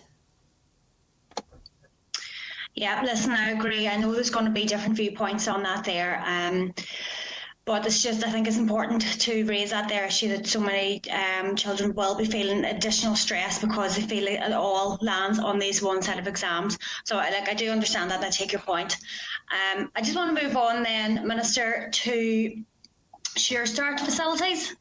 I'm sure you'll agree with me that support provided by Sure Start for children and families from disadvantaged backgrounds is kind of more critical now than ever. So a number of families have contacted me again. There's been two main issues that's been drawn to my attention. One is about the full resumption of Sure Start services, so really for group activities to start again, and about rural families who can't get access to Sure Start because they don't fall within the catchment area. So have you considered any kind of change in policy to widen out the catchment area so that rural families can be included in this? Well, look, I think... Sorry, yeah, I suppose to just take those in reverse. Look, there'll always be kept under review what the breadth of Sure Start to be. It is something that is very advantageous. I wouldn't necessarily... I think the problem on the rural side of it is if the boundary points, if I can put it that way, are, and it's a little bit of a blunt tool, are call it sort of need and socioeconomic need, I think we've got to be slightly careful that even if there was additional funding to be able to widen this out, that you don't particularly pick, for the sake of argument, right, here is somebody who is qualifying who may not be as needy as somebody at present, what we would have with Sure Start, that where people can take from. You can get clearly within neighbourhoods which don't maybe have an enormous amount of difference between them within a one town. Some will qualify and some won't. So I would be wary of a situation which necessarily said, well, you're going to qualify because you're from a rural community, as opposed to that maybe, but in terms of criteria, you wouldn't actually have the same level of criteria as people who aren't qualifying at present in some of the towns as well. So it's about a level of balance, but also on the basis of Sure Start. And there's been additional money put into Sure Start. But, you know, again, as with a lot of things, if there was more financial support, yes, there's more that could be done. Specifically on the look, I think you make a very valid point in terms of the wider group activity. And I suppose, as with a lot of things, sometimes with COVID, the things that are most advantageous are sometimes the things which have to be most restricted. There's been a paper put into the executive. We got as far on step one, if you can call it that way, by way of Sure Start on the child base, but in the first tranche there's a separate the separate submission now has been put in as regards the full resumption. That will be, I believe, is likely to be considered very soon. I hope to see movement on that soon, because I think it's critical. You're right in terms of the impact directly on families and on that basis. That's got to be the next logical step, and the sooner that can happen, certainly from my point of view, the better. But obviously it's dependent upon health and the wider executive agreeing that as well. Well, hopefully, yes, Minister, we will see some movement in that, because, as we say, we do know it's critical. Finally, I just want to touch upon something that wasn't actually in your briefing, but it's relationship and sexuality education. You know, we had a briefing last week on the topic, and we're having many recent discussions, and we know it is an important topic. So I just want to get your views on it. Do you think it should be modernised and made mandatory and standardised, or what? Where do you stand with updating the curriculum? Well, look, there's work. First of all, it is mandatory in that regard. All schools have to do RSE. I think on the basis, I think particularly where the focus is, and I know myself and Minister Long, indeed the departments, have agreed to work very specifically on some of the Gillen review bits, because I think particularly issues around some of the threats to women that are there, be it issues around domestic violence, trying to break cycles are critical. I think that's where we're looking particularly at elements of content side of things. Look, there's no doubt that there are aspects of this in terms of where people see particular issues that have sensitivities and the work through, but CCA provide materials. There's also, generally speaking, that making particular curriculum matters compulsory and particular aspects of things. The worldwide experience overall is not necessarily that those actually lead to improvements in the quality of that, but I know that the hub that's provided by CCA and funded is working consistently on materials in that regard. Yeah, just say, Nicola, one of the strengths of our system is that flexibility that we can use the non-statutory curricular guidance to provide contemporary and up-to-date advice and resources for schools. The statutory content is the statutory content, but because it gives flexibility, we're able to build on that and provide a whole set of modern, up-to-date resources at short notice, and that there's no time lag, for example, between an issue being identified as important and needing to be delivered in schools and us being able to develop resources, whereas if that needed to be put in legislation, that obviously takes considerable time. So we've got quite a flexible system, as the Minister... I'm not specifically talking about RSE, but to take up Suzanne's point in the broader sense, I think our system has a level of agility to it. And I think that if we try and, across the board, around a range of subjects, I don't want to specifically talk about RSE in that regard, if we try and straitjacket everything, that can create problems as well. Now, I appreciate in terms of what the level of compulsory quality of things is always going to be an issue of dispute in that regard, but I do see a lot of merit in our system having a level of agility. Definitely that we'll want to come back to, Nicola. Yeah, just final remarks. I appreciate that point, Minister. But the flexibility there that's shown means that on the ground, children aren't getting the RSE that they need and deserve, and that's from different surveys that has been carried out. That's what's been shown. So it may be flexible, it might work for other things, but it doesn't seem to be working in this case. But thanks very much for that there. Thanks, Nicola. Minister, just got Justin McNulty and then Maurice Bradley. Justin? No problem at all. Thanks, Chair. Thank you, Minister. Thank you, Ricky, and Karen and Suzanne. Minister, I just want to start off as this may be the last time you're before us. So I want to start off by thanking you, by applauding you for your endeavours. You've always been genuine. You've always been upfront to me. You've always been engaging. I think your heart's in the right place. You're genuine. You got the best. I'm glad, Justin, I've got you fooled in that regard.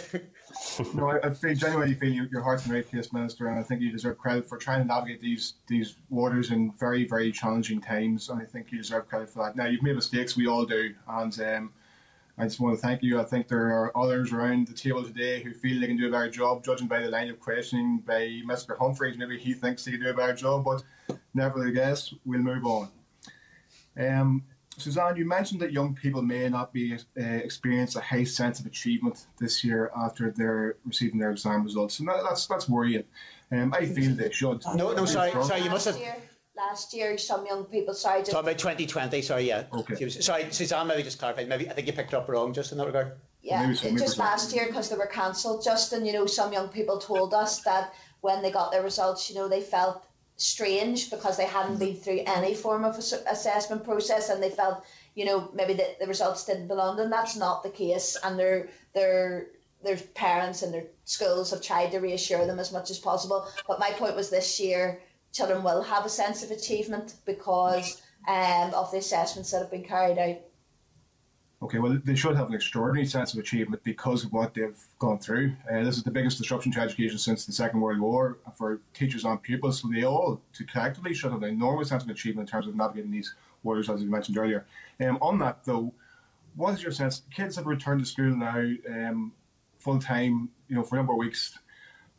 What is your assessment of where kids are at? How are children? How are children and young people? How is their well-being? How is their physical well-being? How is their social skills? How are their how are they mentally? How are the teaching workforce? How are the staff? How are everybody at with things going back to the normal as normal can be in schools at the moment? Okay, Justin. I mean, look, what I would say is, look, I agree with you, first of all, in the earlier remarks about that they should be proud of their achievements. I think what we were saying is that we got feedback with some people saying they felt in a strange place, but, I don't think that's something ultimately which is justified. I think it should be. Look, I think from that point of view, I suppose it is difficult entirely to generalise, because you may well get two pupils who live next door to each other and will have completely different perspective of where they are. What I generally find on school visits, it is certainly not universal, and there's a need, obviously, for that level of intervention. Children have shown a high level of resilience, I would say, throughout the pandemic in relation to that. I think that in general, what I've picked up on is that children are very, very happy to be back in at school. Again, without being cynical, that may be less to do with isn't it great I've got these lessons? It's more actually the freedom to be able to see their friends and their peers. And that's overwhelmingly been the answer. Does that mask underlying concerns in terms of emotional health and well-being? Yes, it does to some extent. And that's why I said it may not necessarily be where children are on day one. It may be where some of them will be on day 6 months plus one. And that's why I think we've got to keep a close eye on what the situation is. It's why in particular next year, that particularly in terms of emotional health and well-being, that it was intended anyway, but effectively the rollout of the framework is critical next year, or in this year, I suppose, in that regard. And also actually the additional money that we're getting in terms of the COVID side of it, because it's not simply, even if everything goes from now into the future utterly uninterrupted, it is about actually trying to deal with some of the scars that are there and may not necessarily surface on day one as well. Yeah. Okay, that's thank you. Robbie mentioned shared education, and there is concern with drop off in funding for shared education, that momentum gained across the north may be lost. There is a very successful shared education project going on in South Armagh, which is benefiting a small school, Newtown Hamilton High School, in terms of access to subjects at GCSE. A drop in funding might conspire to usher in the closing of that school. Now, that school is one of the fulcrums for the Protestant community in South Armagh. What are your department's plans for shared education, Minister? Well, look, I think we want as much as we can, as soon as we can, to start to ramp that up. Look, I think I mentioned earlier, and we saw it potentially. Funny enough, there's an analogy with some of the work that's happening in terms of Sure Start. Some of the most advantageous stuff, and it's a counterintuitive thing, become the most difficult under COVID. So particularly, I think from the point of view of access around sort of curriculum delivery, for instance, I think that is critical as we move ahead, and that happens as much as possible. I think one of the problems is that the focus under COVID has been, I suppose, have everybody hermetically sealed and in a bubble, and that obviously runs in a directly opposite end sometimes to some of the direct shared educational positions in that. But the sooner we can move away to having that, I think there are big educational advantages. And I were, Justin, strictly speaking, I don't think I've been there this time as Minister, but I know, having visited Newton Hamilton on a couple of occasions in terms of the school, I'm aware of the very good work and the very good integration that they have with surrounding schools. Yeah, it's just to make the point that there is a difference between the shared education funding and the cooperation through the entitlement framework for delivery of public examination courses. So where funding is available through the entitlement framework, funding for that, and that has been permitted on the restart in terms of the 2020 restart, for example, where children were accessing qualifications in another school, that kind of cooperation was permitted to continue, and that funding is available through the entitlement framework, and it's slightly separate from the cooperation around shared education, if that makes sense. Okay, thank you for that, Suzanne. Minister, what are your plans for area planning in South Armagh? 2 post-primary schools there are suffering chronic oversubscription. St Paul's Bestwick in particular is 500 above its approved enrolment, and because of the temporary variations, they have negotiated that with your department over the last 3 years. And this is from catchment area of only 4 parishes, which is extraordinary. Now, St Paul's High School in Bestwick is an extraordinarily good school. I've speak with fond attaching to it. Both my parents taught there. But what are your plans for area planning, and have you communicated with CCMS in regard to this? And I know that other schools are frustrated, given that there's a huge popularity piece with St Paul's. All the kids want to go there because it's such a good school. Well, it's detrimental to other schools in the area who are dropping numbers. Well, look, I suppose there's 2 points in relation to that. We're in the process of introducing, and this is both downwards and upwards, and it's largely speaking, the agreement of the individual schools, a certain element of right sizing of where you've had schools that, for instance, either for a number of years, that their numbers do not reflect or anywhere close to where their cap is, an opportunity for them to be able to move to that, closer to that number from a practical basis. It is not, if you like, an expansion per se, but actually where I think we have, because of the DP process, a slight, at times, element of unreality, if you like, that what is there and has to be met year on year by way of temporary variations. So that is being put in place. Directly speaking, as regards to the broader bit of area planning, we are trying to act in a broad sense as being a driver towards sectoral bodies and sectoral bodies also to cooperate in relation to it. I think the slight degree of complication, particularly if we're looking at individual cases, is if there was to be for example, with a school, a large-scale potentially expansion or in the long-term side of it that would require development proposal, as the way the process goes, the initiators of that have got to be really the likes of CCMS or the EA. It's the managing authority that initiates. And I suppose where we are slightly restricted is, as a department and specifically the minister, have then got to give a verdict on a particular school. So it's off the back of that. But because we are effectively the judge, we can't then either be in the prosecuting or defending counsel as well in that regard. So I think we are encouraging, we're trying to get, and some of it was a bit slowed up by the pandemic, we're trying as much as possible to press within the education authority in particular, but also then the sectoral bodies in terms of area planning. But we can't turn around to them in a specific case and say, for goodness sake, do X, Y, and Z about St Paul's, because the people who actually then legally give the verdict on what happens to that will be the department and myself on it. So that restriction, that could be a bit of frustration for people on the ground as well. Final comments, Justin, please. Thanks. Yes, one more question. Fantastic to see inter-school sports returning as of the 31st of May. Fantastic. Kids will be just dying to get that competitive streak back in their bones and bodies.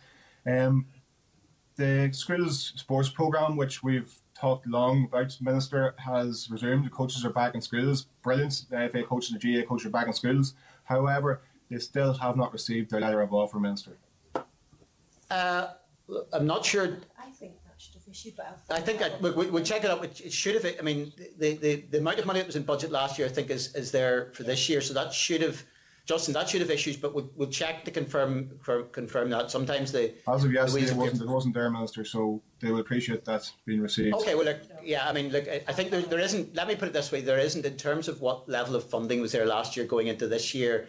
Let me just indicate there's no problem with that, and there's no change to that. So if formally they haven't been written to, we will chase that up in relation to it, Justin. But they definitely are aware. A phone call was made to them, so apparently Karen indicated that it's understood that certainly a phone call had been made to them to let them know in relation to that. So maybe just physically speaking, whether there's a letter or not, we can check that. We can check that out. Thank you for your evidence today, folks. And Minister, whatever happens over the coming days, I wish you well for the future.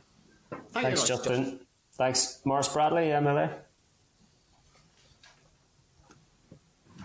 Thanks, Chair, and thank you to the Minister for appearing in front of the committee this morning. A lot of important points have been made so far, Minister, and have been covered by yourself and your officials. But, Minister, there have been pockets of COVID-19 outbreaks in schools in my area recently, which has led to pupils missing school while in isolation, and not only pupils, but their parents as well, which has a knock-on effect if parents have to isolate or take time off work themselves. So, Minister, can I ask you, how successful has the use of lateral flow devices that have been used to test 12 to 14-year-olds been? And will they also be used in the rollout across any summer schemes that may happen? Well, I think the issue in terms of suppose it directly as regards the summer schemes, it's about availability that will be there. That's what I suppose largely speaking, that's something done at home largely. I think the health people are also looking to see whether there should be a level of expansion to a slightly younger age on that basis as well. Largely speaking, and I suppose it's difficult to slightly 100% disaggregate everything, but overall the mitigations that have been put in place have been largely successful. Now what you will get, and this is fairly inevitable with COVID, you will get particular spikes in particular areas. So you'd mentioned, Maurice, that very clearly you will maybe get, say, within your area, certain classes, certain schools where there's maybe been a fairly heavy level of outbreak, and in other schools actually throughout this have largely gone untouched as well. What I would say is we get, and I think it's published as well, weekly attendance data, which indicates those who are off. Now, what I would say in general is that what happens in schools, largely speaking, in the broader sense, reflects what's happening in the community. What has been noticeable, even at times where the overall community figures have tended to be of a similar nature to what was there last autumn, for example, the general level of disruption to schools in terms of the numbers that have been off have tended to be, I think, a lot lower than they were last autumn on that basis. And that does suggest that the level of spread that is happening is less, and it may well be that the lateral flows are identifying people at an earlier stage in that regard. But that's more, shall we say, a feel for it based on where we are with the statistics. And I think fairly consistently that those who've been off, either because maybe a parent has had this or they themselves have tested positive, I think I'm right in saying that has gone, generally speaking, below 1%, I think, since there's been schools resumption. Now, the direct impact of lateral flow will probably be less as we move ahead in the next few weeks, because a lot of those, particularly in years 12 to 14, having kind of completed their studies, are now effectively on home leave for the rest of the summer. So we won't see that maybe picked up to the same extent in that regard. But it does appear that the lateral flows have, in general, seem to have had a positive impact in that regard. Okay, thank you very much, Minister. Minister, unlike a lot of people, I think this COVID is with us for some time to come. And like all viruses, mutations can do and have occurred. So without wanting to be a prophet of doom, this pandemic to return with force, will teachers and school staff be given priority vaccination? And will plans be in place to work closer with the Department of Health to ensure this happens? It was a high priority concern this year, and I wouldn't like it to be a high priority concern. It's not From that point of view, I would like to see prioritisation. I would like to see a scenario, obviously specifically as regards special schools. I think, to be fair to them, there was opposition to that from health, probably particularly as the driver in terms of prioritisation of vaccination has still been at a national level in terms of JCVI. I think one of the levels of uncertainty on it, Maurice, yeah, you're right in terms of nobody knows what happens in terms of the variations. And I suppose really the best case scenario is, as a society, living with the virus being there, because I don't think it will be best case scenario a number of years before we see complete elimination. I think one of the areas in terms of vaccination, and I know at a national level, there's effectively, while no decision has been taken, there is provision ready for probably a booster jab, particularly for the over 50s in that regard. I know that you and I would maybe have some years to come before that would apply to us in that regard. But absolutely. I think one of the levels of uncertainty, I think, in terms of vaccination, I think there's a lot more preparedness and a lot more ability to do that. It is at this stage, I think, from a scientific point of view, as I understand it, there is not really the knowledge of how long vaccinations will impact successfully in that regard. I think it's known that in general, in terms of vaccinations, that the older you are, the quicker they wear off in that regard. I think that may lead to a driver in a lot of the vaccinations, also because the levels of deaths tend to be higher, on a high concentration on the very elderly in that regard. But I have seen speculations, but I understand there's no decisions being taken, that they are, if you like, the reserves are sitting waiting that if needed to be done in the autumn, or we've seen, I think, some of the booster stuff where there's been the Indian variant, for instance, in that regard. But I suppose we will continue to make the case for education in that regard, but decisions may not even necessarily be taken around the executive table in relation to that. It may be sort of in the wider context of what is regarded from a virus point of view from JCVI. Okay, thank you, Minister. Thank you, Chairman. Thanks, Morris. I think that's us, Minister. You've given us additional time here today, for which we're very grateful. I'm reluctant to have to wish you well, because I genuinely don't have any information to suggest that I should be doing that, Minister. I genuinely don't. In case that it is merited, can I thank you? And I know you and I know I robustly disagree with you and your party, to be fair, on a wide range of educational policy issues. We've worked together on many others, and I have the utmost respect for anyone who steps forward for public office, indeed the high public office and the challenging public office of Education Minister. So thank you in that respect.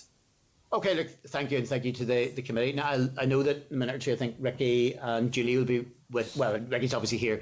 They'll be then sort of plugging in on Restraint and Seclusion. So, look, folks, I'll leave you at this point on it, because I know I'll have to head on relatively shortly to I've some appointment out in other parts of Northern Ireland today. So, thank you very much. Thank you. Thank you, Minister.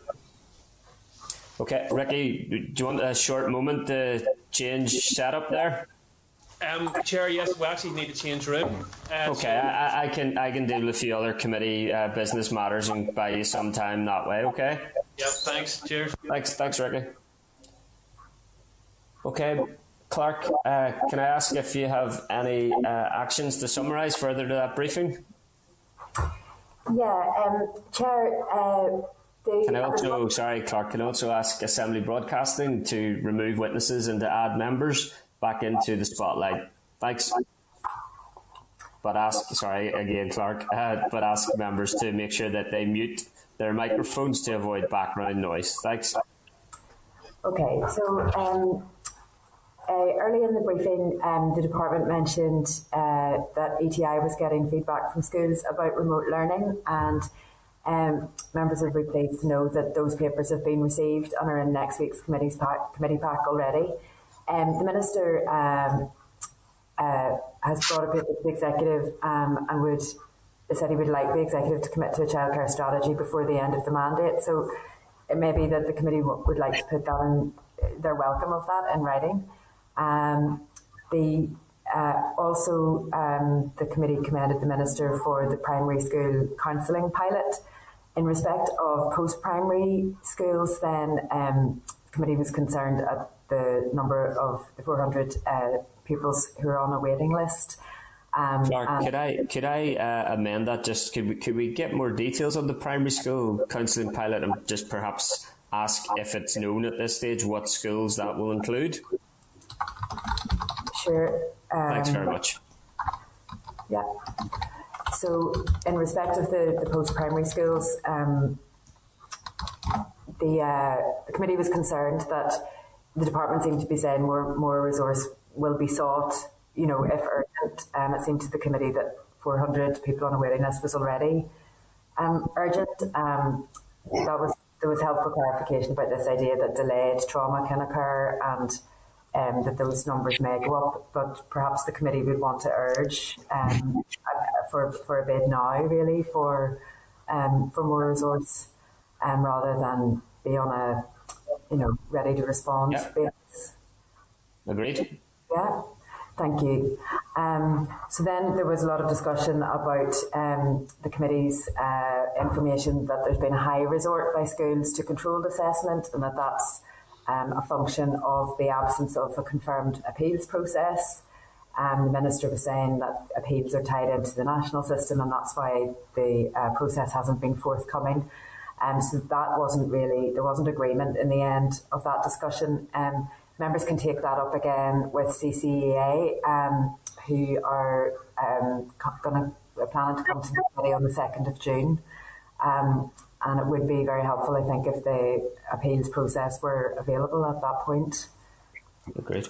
So I think we could make that point to CCEA. Agreed, yep. Yeah, thank you. Then the committee welcomed that pupils are coming to a sense of achievement after this long, difficult year when they get results in August. That'll be a high point of the year. The Deputy Chair was asking about Irish medium sector interventions and, was there adequate resource to create immersive learning environments? So I think we might want to follow up on that just in writing because the department did concede that there weren't as many teachers available for substitution and building resource as they had expected during the pandemic. Robin then was discussing the joined up approach that he would like to see to the summer programme and the committee, I think, wanted to have more information about the precise nature of activities that are to be enjoyed during the summer programme. Yeah? Yeah, agreed. Then Robbie had a point about to the committee about one of Robbie's questions on whether EA can provide a more detailed response about questions of transition. Children who are it looks like they might be leaving school without qualification. And then also the Minister said that there might be a need for an audit of adequacy of provision for special schools towards the end of that academic period. So in respect of area planning, which came up 2 or 3 times, came up in Justin's questions as well, officials have offered to do a briefing on the area planning on the 23rd of June, so we'll come to that later today in the forward work plan. So really those are all the points that I would have suggested the committee would reflect in correspondence to the Minister and CCEA. Okay, members wish to add any other questions? Yeah, Daniel, you want to come in there? Yeah, it's just related to the procedure. So a lot of this confusion is emanated around this. It should have been published in March, from understanding. Now, if, as suggested today, that we're facing a change of minister, I'm sure the first action that the new minister is going to take is look at this. We're going to be faced with considerable delays and issues in relation to this very important issue. And as a result, young people, children are going to be affected. The audio was quite difficult to pick up there. Daniel, do you want to repeat or summarise very briefly? Someone else is unmuted. Chair, bounce it back. Could I check everyone is on mute, please? Try again, Daniel. Yeah. The appeals process should have been published in March, and it hasn't been. So that is a difficulty in itself for obvious reasons, as articulated to the Minister just there in that session. And it's resulting in principals or school leaders making decisions that aren't, unfortunately, in the best interests of the child, but ultimately they're forced into a position of having to keep themselves covered. So my concern is it's absolutely vital that this process is published as soon as possible, very clarity to ensure that principals can make decisions that best reflects the way forward in the interest of children, but also to ensure that they have a level of protection as well, so they're properly covered. But if as suggested in this committee meeting today, and this still hasn't been published, that there is going to be a change of minister very soon, I'm sure that the top of the priority list isn't going to be this issue. So as a consequence of that, I have serious concerns about the impact this is going to have on those young people. In fact, it could be as bad as last year if something isn't done about this urgently. We're now into May. We're nearly into June. It'll be 8 weeks past before it's even maybe on even coming June. Yep. So the urgent need for publication of the appeals process has been prioritised and pushed forward by this committee for some time. Agreed. And I'll come to that with the clerk. As far as I'm aware, there is no announcement in relation to the minister, so we maintain our focus on the issues at hand. Clerk, in terms of the Education Committee pushing for and seeking that publication of the appeals process, you may have already referenced there, but just to recap, we are inviting SIA to the committee as a matter of urgency in order to address that issue. Can you remind us the date of that meeting? Yeah, so the CA were due to come later in June, and the committee wanted to see them sooner than that. So they're now coming on the 2nd of June, and I'll speak to the new chief executive on Friday just to, talk so about that's the two weeks. That's a fortnight, Clark. Yeah. Okay. And as I say, we have sought that appeals process as a matter of urgency. And I agree with you, Daniel. It's clearly playing into some of the other issues as well. Okay. Any other questions members wish to add to our actions?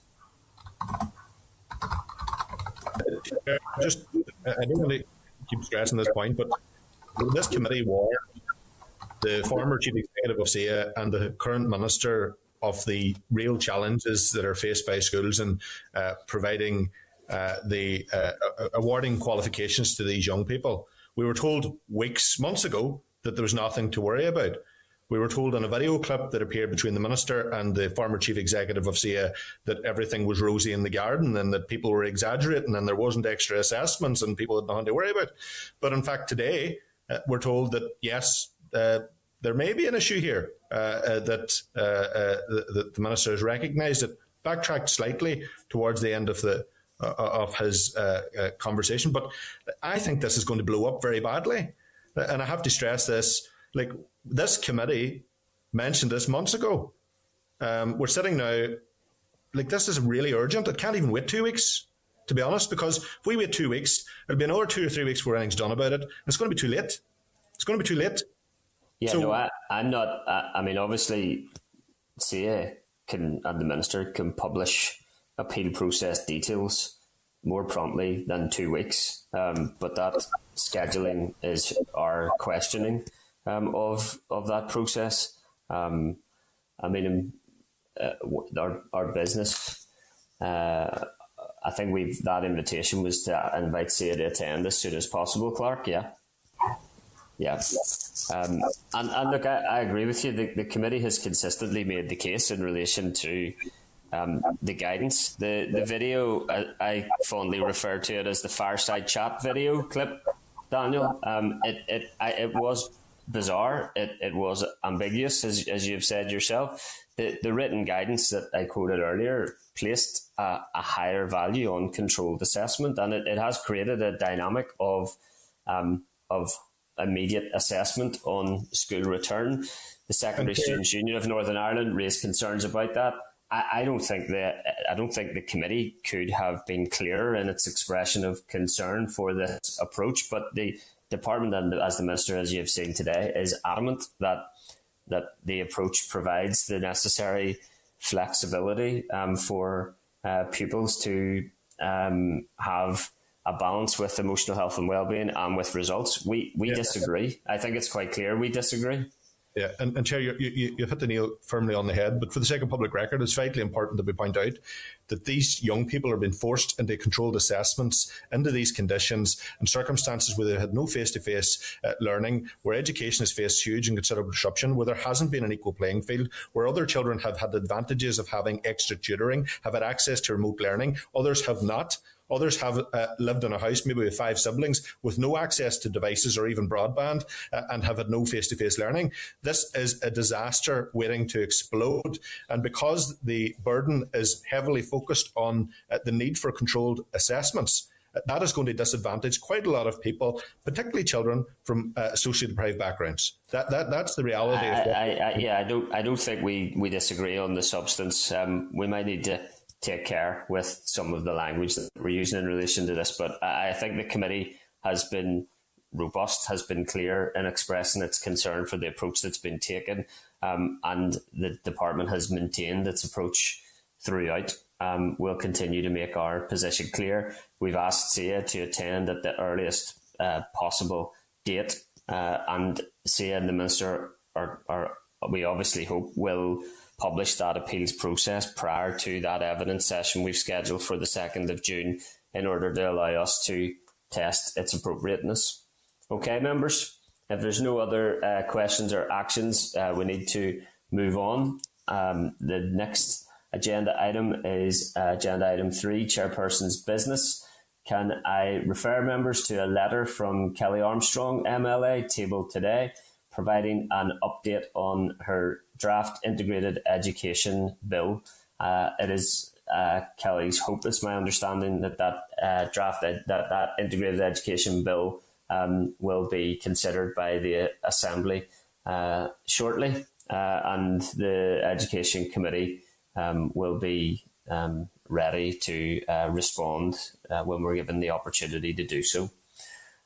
Agenda item 3.2 is our informal meeting with Apple. Can I inform the committee that members had an informal meeting with the Apple education team on digital learning? A note of the meeting will be distributed to members in due course. I think one of the most important theme emerging from the meeting was that equal educational opportunity will require equal access to digital devices and internet connectivity in order to achieve that aim. It was a useful meeting to learn about some of the approaches that are being taken in other jurisdictions such as Scotland in order to achieve that aim. So the note will issue in due course in order to inform members and the committee's approach on that particular issue. Okay, members, then agenda item 4 is draft minutes. Can I refer members to draft minutes of the committee meeting on the 12th of May at page 24 and seek your agreement that the minutes are a complete and accurate record of proceedings? Agreed? Members content to come off mute to say agreed, if agreed? Agreed. Thank you. Agreed. Thank you, members. Okay, then, agenda item 5, matters arising. There are no matters arising as far as I'm aware. Okay, then agenda item 6 is our briefing from the Department of Education on Restraint and Seclusion. Can I ask Assembly Broadcasting to remove members from the spotlight and to add our witnesses? Can I refer members to Clark's brief, Department of Education briefing paper on Restraint and Seclusion, and a copy of interim guidance in tabled papers? Can I welcome Ricky Irwin, Director of Inclusion and Wellbeing at the Department, Julie Humphreys, Head of Additional Educational Needs Team at the Department of Education, Shauna Collinson, Interim Assistant Director of Pupil Inclusion, Wellbeing and Protection at the Education Authority, and I think Andrea Kelly, Head of Primary Behaviour Support and Provisions at the Education Authority also. Can I advise officials that you have up to 10 minutes to make an opening statement, followed by a question from the members? Hand over to Ricky. Thanks. Thanks, Chair. Can you see me and hear me okay? Can indeed. Okay, good to see you all again. So thanks for inviting us today to update you on the review of the use of restraint and seclusion in educational settings and to inform you of progress since our last attendance at the committee on the 24th of February.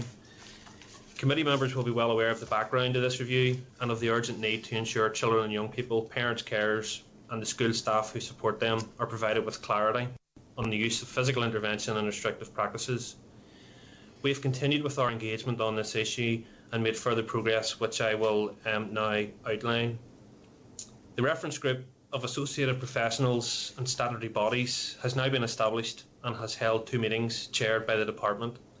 The group has agreed to share with us their views on the use of restraint and seclusion in educational settings and any emerging proposals for change that they may have.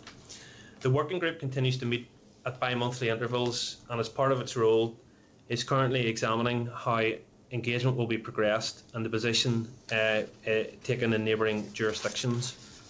A commitment has been included in the Department's 21-22 business plan that this work will be completed by March 22.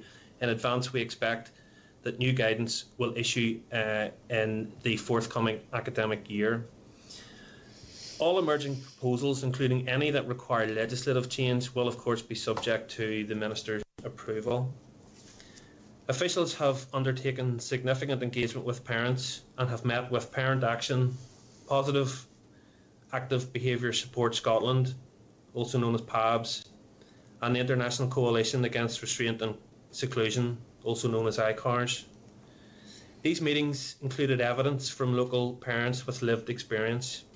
Parents with lived experience supported by their parent advocates made presentations to a joint meeting of the working and reference groups on the 11th of May. The department continues to liaise with these parents and their advocacy groups and has opened a two-way channel of communication. Their voices are central to this review. You expressed concern at the oral evidence session on the 24th of February about the passage of time since schools were provided with guidance. The department has now issued interim guidance in the form of DE Circular 2021 number 13, which was published on Monday the 10th of May. A copy was sent to members. The guidance has been informed by legal advice which the department received. The main messages are: the best interests of the child should guide all decisions taken by staff in relation to children in their care. All children have the same rights. There is a duty upon schools to make reasonable adjustments for children with disabilities and not to discriminate on the grounds of learning or physical disabilities. Reasonable force restraint should only be used as a measure of last resort and never as a form of punishment. There is a requirement to record instances of reasonable force and restraint. Current guidance does not seek to define seclusion or indicate what forms of seclusion, if any, are permissible and in what circumstances, as the issue of seclusion, including that of deprivation of liberty, is still being considered as part of the department's review of this issue. And children should never be locked in a room or left unaccompanied and must be able to leave when they want to. The interim guidance does not fully address the issues. There is much more work to be done in this complex area. For example, one important aspect we are considering is that of definitions. Another is in the context of supporting children with additional needs. The department has received a positive response to the interim guidance from stakeholders, including from parents with lived experience. But I want to assure the committee that the department is pressing ahead with the review and is seized by the seriousness of the issues. We are listening to the views of parents and will in the near future be commissioning further engagement with parents and carers, children and young people. The intended approach will take account of ethical issues and the needs for signposting the services should anyone who comes forward requires advice or support. That's just a brief update, Chair, so happy to take any questions that you and members may have. Thanks for that update, Ricky, and I appreciate that the work is ongoing, so to a certain extent some of these issues are live and under consideration. As you've mentioned, interim guidance has been issued. Is the aim to put that guidance onto a statutory footing at the end of the process? I think, Chair, the process will determine the options that we will put forward to Minister, and that is certainly an option that needs to be explored. I'm aware of the motion that's come forward from the committee to be debated in the Assembly, which is asking for statutory guidance, and I think that is an option that we need to explore in more detail. In terms of legislation, obviously there's a time frame around any legislation that would need to be put in place for this. That does not preclude us from bringing forward more fulsome guidance on this area, and I think that's what we intend to do. But we also need to consider that if the Minister decides on legislation, what is the appropriate vehicle for that? And would that be new legislation or would that be an amendment to existing legislation? So they're the issues that we're starting to look at now. Okay, and can you give us any update as to progress on definitions? What has become clear during the course of the review, Chair, is that the scope of this work has broadened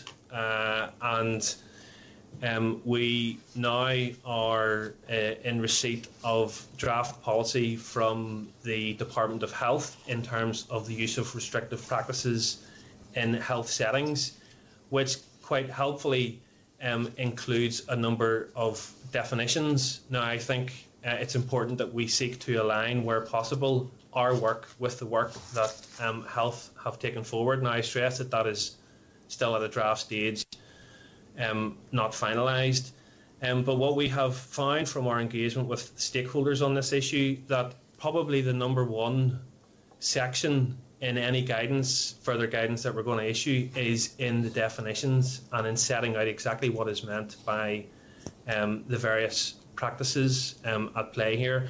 I think as well we need to go into more detail about where those definitions apply in the context of children with additional needs and special educational needs. So this has become quite a multi-layered, complex issue.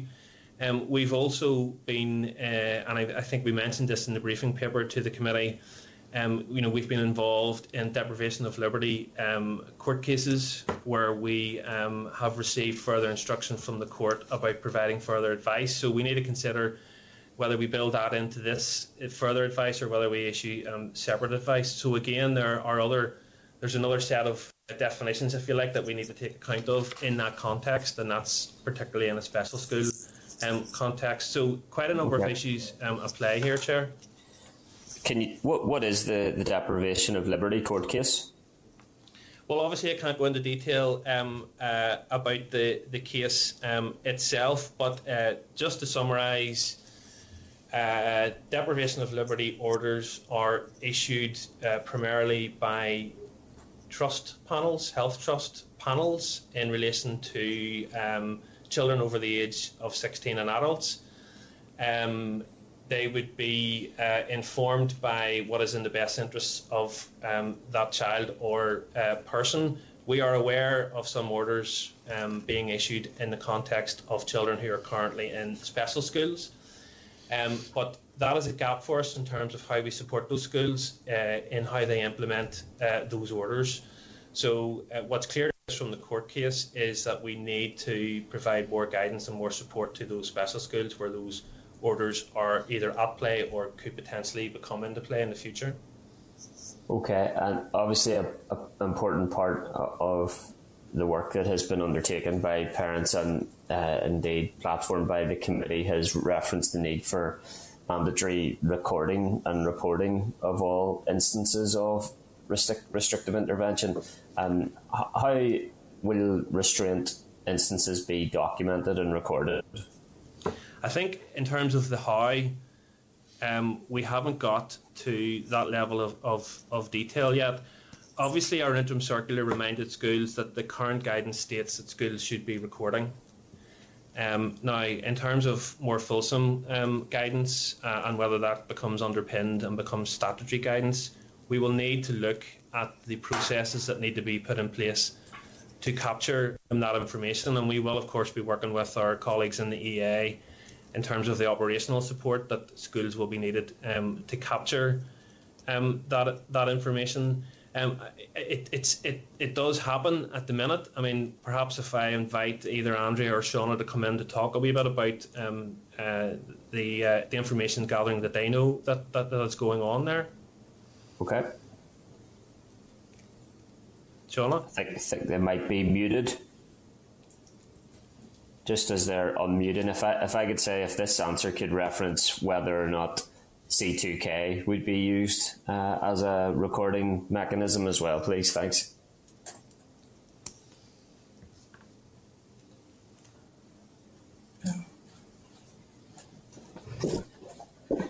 Can you hear us?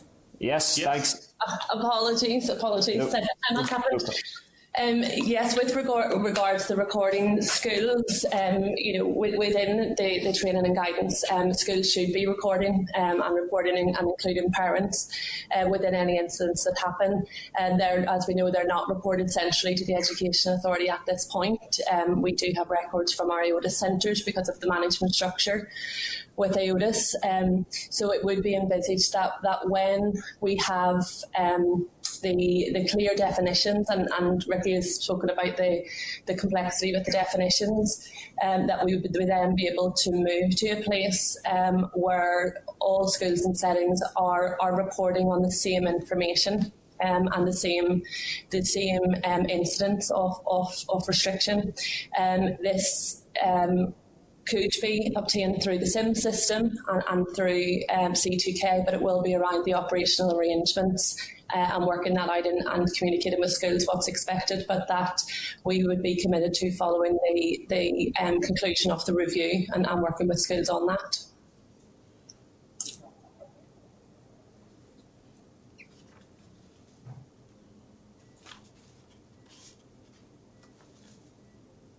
Chris, we can't hear you. Is that our system? Sorry, I just fell victim to the same problem of failing to unmute myself. Apologies. Is C2K being considered as an appropriate way to record instances?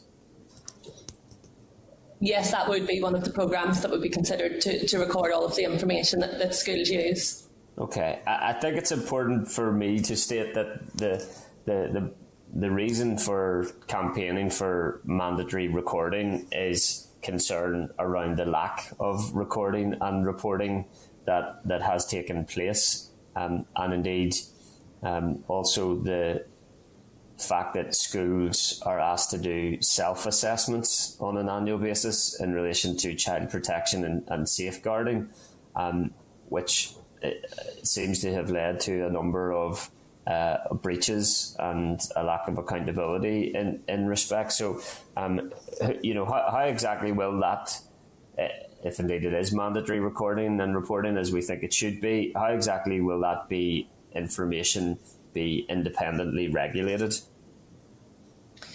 We'll have to consider all of those components, and it will have to be around the policy and the expectation on schools to input the information and the data, because when it is pulled centrally, we will only be able to work with what is presented to us and what is reported. And I think that the professionalism of teachers and school staff and the senior leadership team and boards of governors to maintain accurate records will be an expectation, and then the data that is then transferred centrally, we will be able to use that to inform any training needs requirements across the system, or any individual targeted support and intervention required with schools to support the needs of individual young people. Chair, if I could come in on the back of that, I think we need to think about this in terms of inspection and the role of ETI, and obviously we've got ETI on our working group, and we're working with them very closely.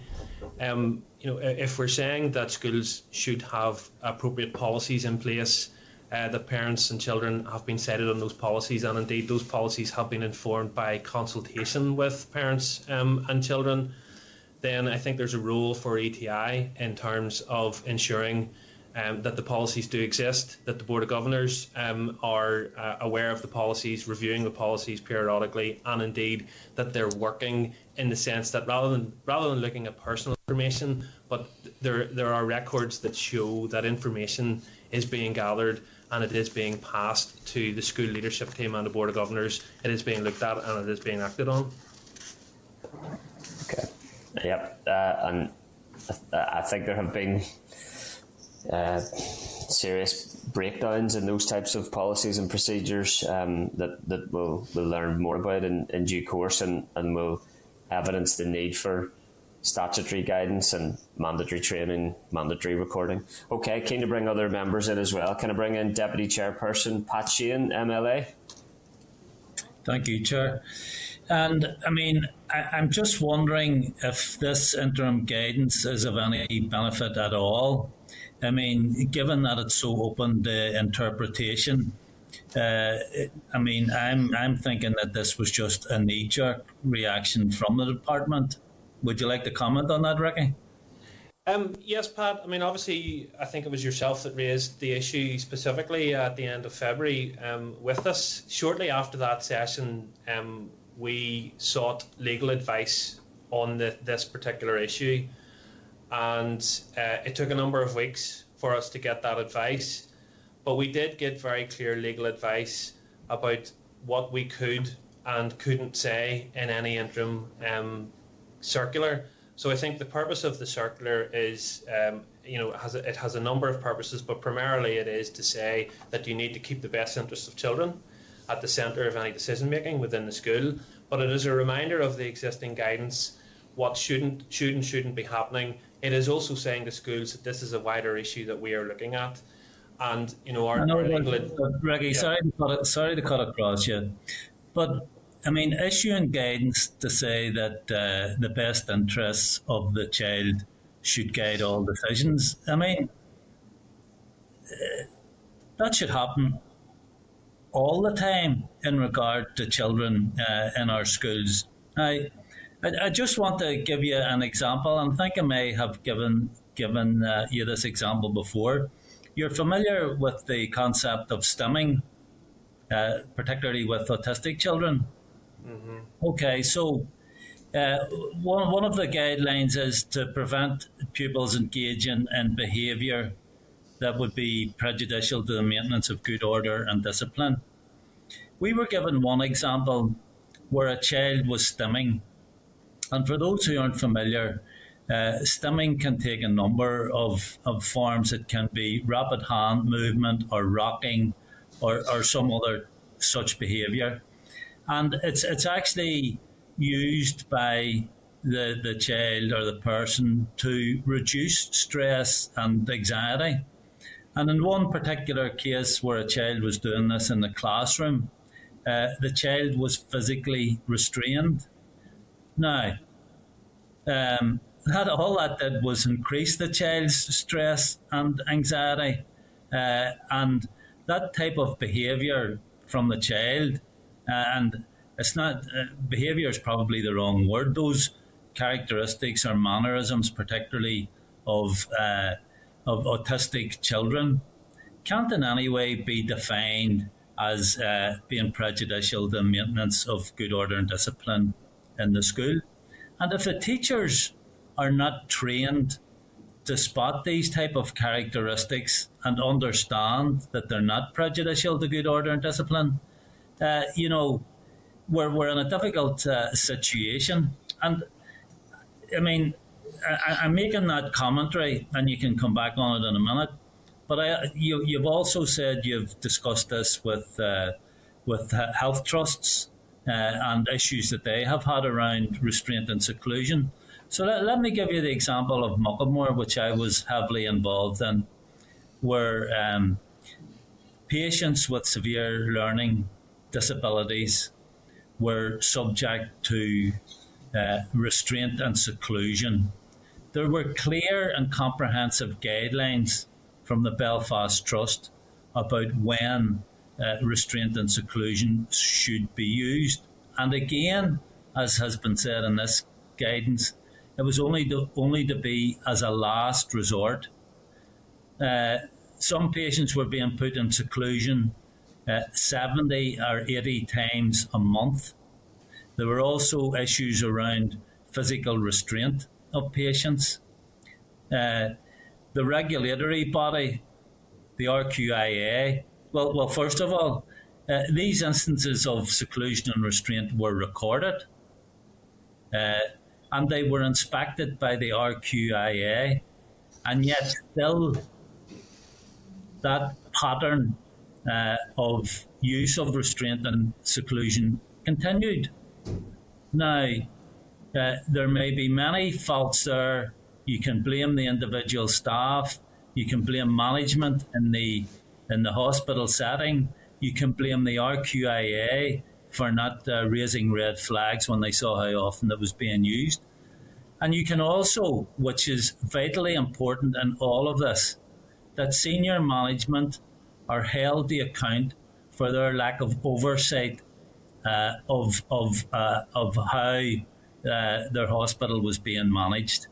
So, I mean, I suppose to cut to the chase, what's required here is not a set of guidelines. It's not just mandatory reporting. It's not just the availability of inspection. There has to be a holistic approach to this, and there has to be accountability built in to whatever approach is going to be taken. Because if nobody's going to be held accountable, it will never work. It's as simple as that, and we will continue to face these particular types of issues. So I wonder, would you like to comment on that? Thanks, Pat. Pat, yes, thanks for that, and I would agree. It's the coming together of all of those critical elements, and I think what that underscores for me is the fact that we do need to continue with this review. We haven't finished yet. We have further engagement and research that we need to commission, because we need to understand this from, for example, the school's perspective. and we want to get further information from parents with lived experience, and we're looking at how best we can commission that research to get that additional evidence that we need. In terms of accountability now, schools have very clear complaints procedures which parents should be aware of, and there is a process there where things can go through, escalated to the Board of Governors, and where there is no satisfaction in a particular complaint, that can now be referred to the Public Service Ombudsman. And indeed, we're aware of investigations that the Public Service Ombudsman has carried out in this particular area and the findings of those. So it's important that we feed that into our work. We are engaged with the Public Service Ombudsman's office, and we're aware of recent investigations. So I think you're right. I think there needs to be accountability, mandatory recording, a training, and clear guidance. It's the coming together of all of that, and that is certainly our objective in this process. It's a question of getting through to the end of the process.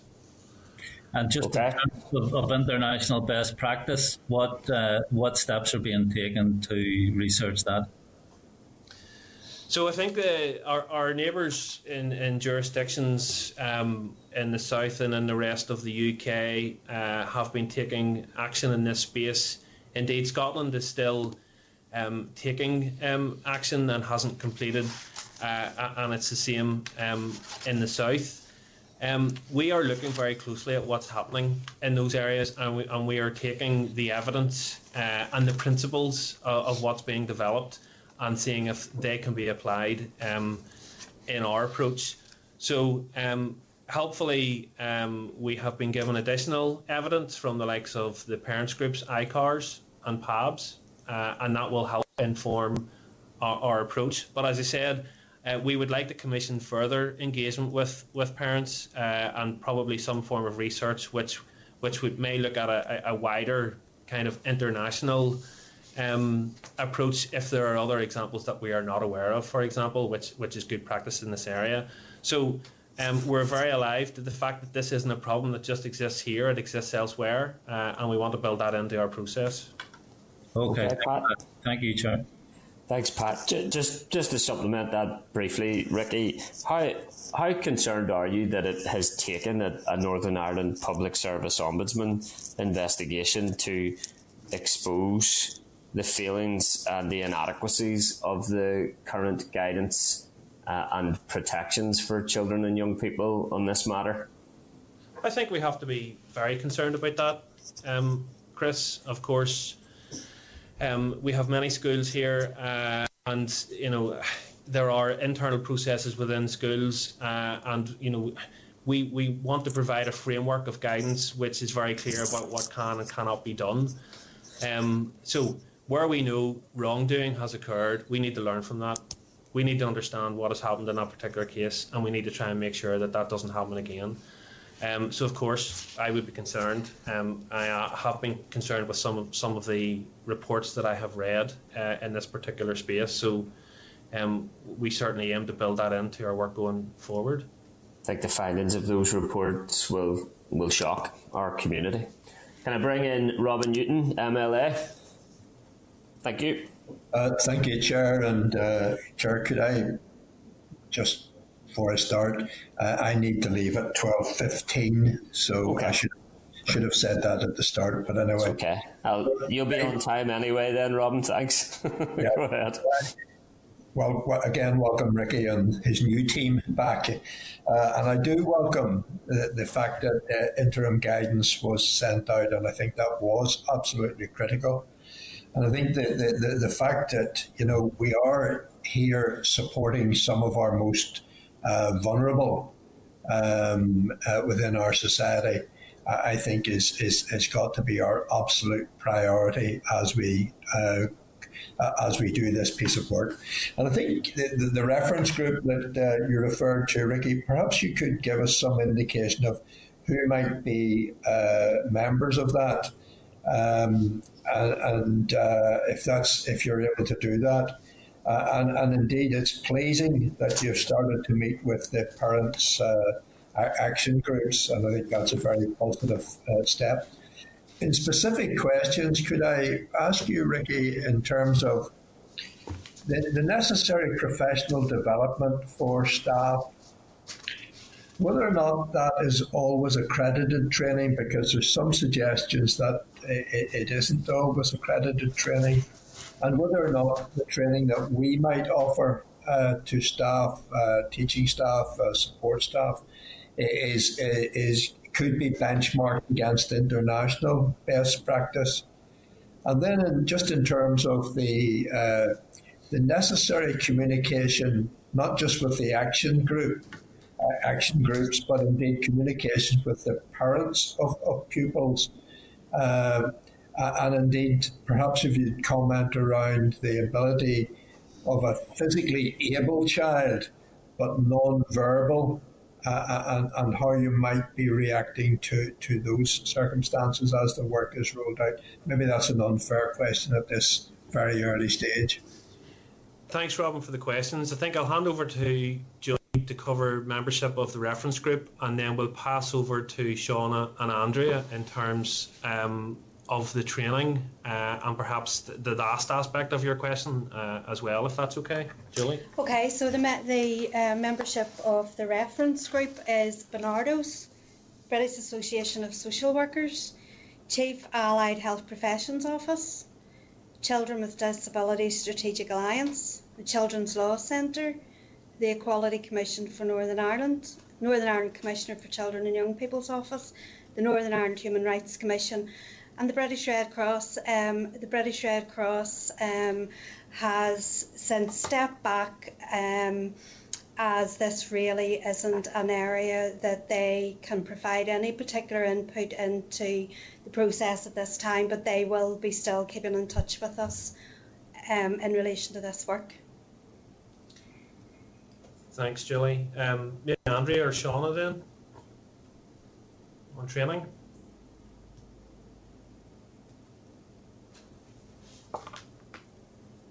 They're mute again. Don't think we can hear you, Shauna, if you're... If they're not mute. Try again. Can you hear us now? Yes. Thank you. Apologies. Good afternoon, Chair and committee members. If you remember, during our last committee presentation, the EA outlined details on some of the training arrangements in place for schools and their staff, and we referenced that there is a range of whole school capacity building training available that encourages schools to establish an early intervention, preventative and understanding of SEN needs, trauma-informed and nurturing approaches, response to supporting behaviours that challenge, and really to promote a culture of positive emotional health and well-being, with the understanding that behaviour is a form of communication. In training that is being provided by the Education Authority to support schools, I think it's important to say that the training that is provided is very much about supporting staff and schools to create an improved climate for learning through explicit teaching of learning behaviours, enabling every pupil to be the best that they can be, regardless of their presenting needs, and using approaches and methodology that promotes the key principles of preventative strategies, attachment, consistency and resilience at a whole school level by implementing and utilising the 6 principles of nurture to enable children to attend schools to have a positive educational experience and achieve successful outcomes. You ask specifically in relation to a child, I think I'm correct in saying, who was physically able but had underlying SEN needs. Non-verbal. So in such instance, the expectation is that there would be a bespoke support plan in place for that individual pupil, and that support plan would be developed collaboratively with relevant school staff, with the parents and carers, and including the voice of the child. In this case, that may not be possible, but to somehow capture their preference of support by school staff and education staff that would be working with them. That plan would have to be agreed both by school and by parents, and that would include an outline of interventions and support that would be put in place to support that particular child and their needs. It may also involve engagement with health professionals and take on board relevant medical advice and support for supporting that particular profile of pupil. Can I just ask, Chair, in terms of the continuing professional development and whether or not all training that's offered to staff, is all training accredited training?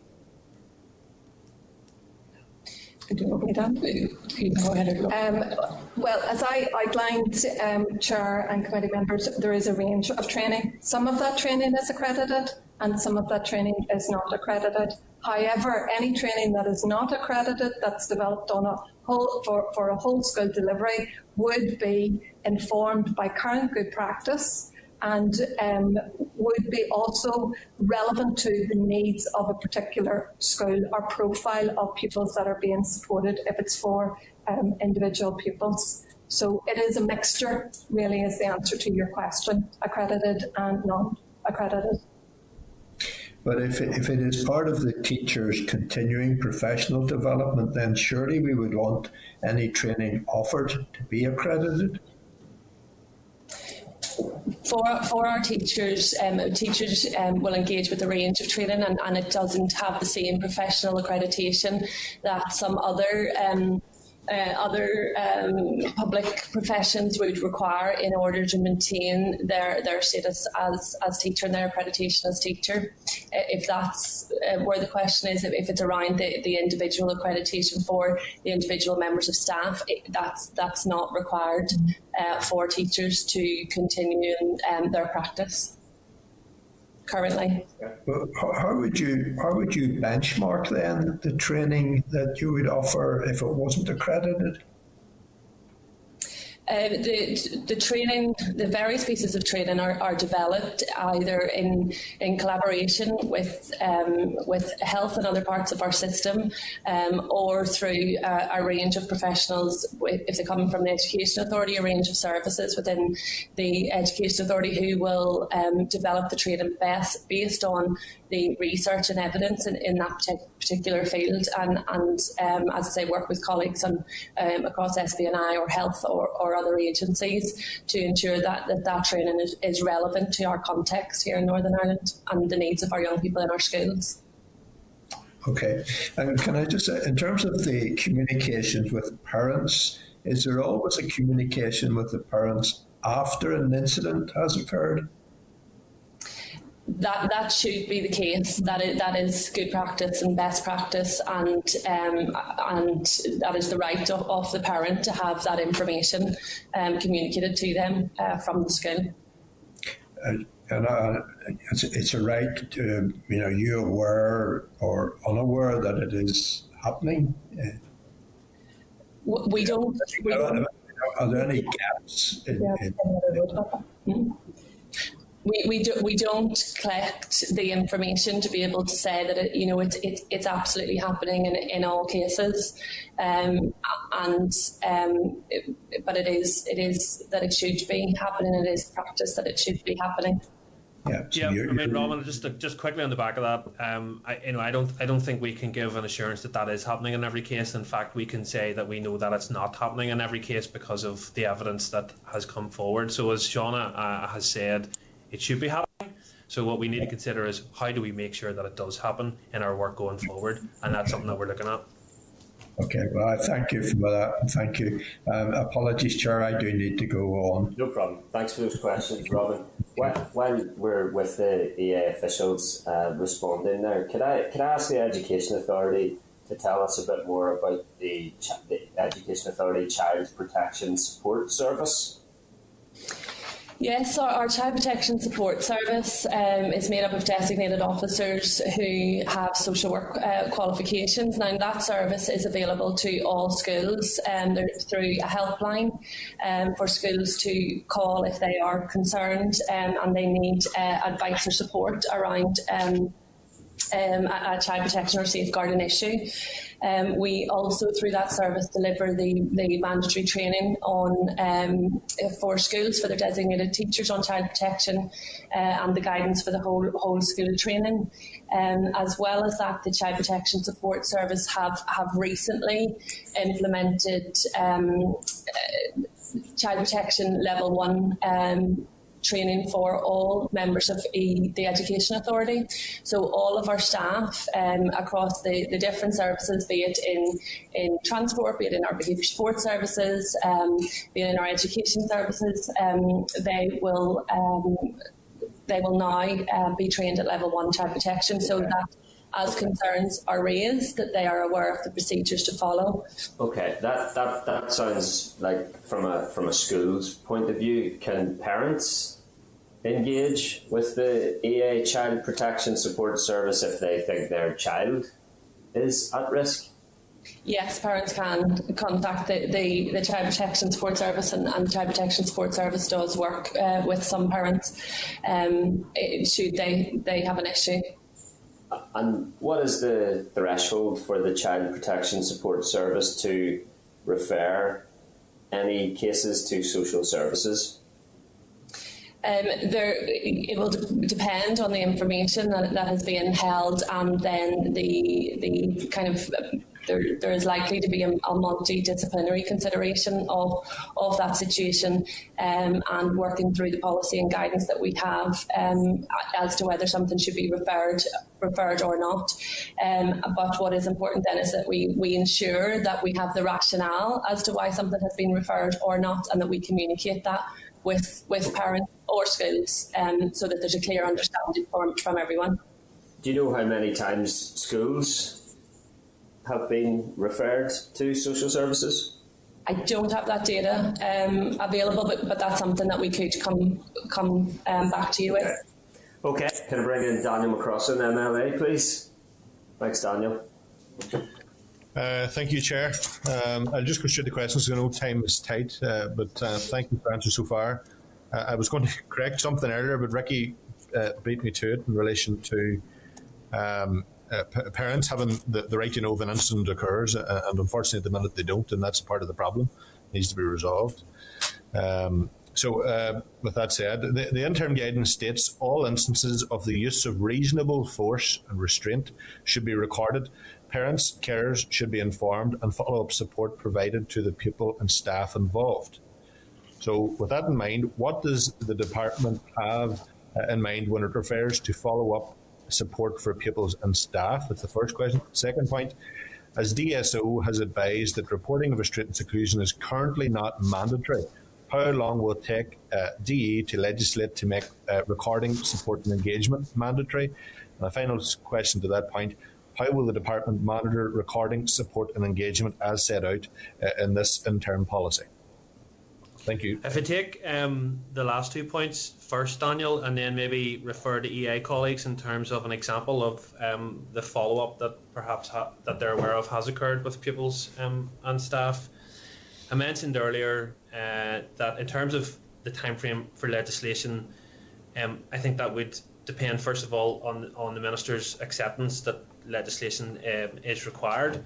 Then we are in the process now of scoping potentially what the options would be around that. So I think there are two options: new legislation or an amendment to existing legislation. So we haven't got through that process yet, so I wouldn't want to make any commitment around time frame, but obviously the length of the mandate and so on would have to be a factor, and the competing priorities around existing legislative bills and so on.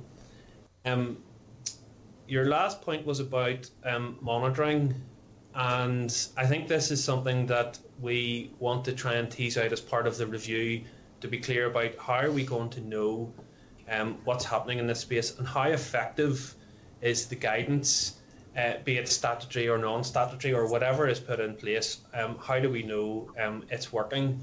Obviously, ETI have a role, and I've mentioned that previously, but that isn't going to be our only source of evidence. We have to think about how we gather that evidence.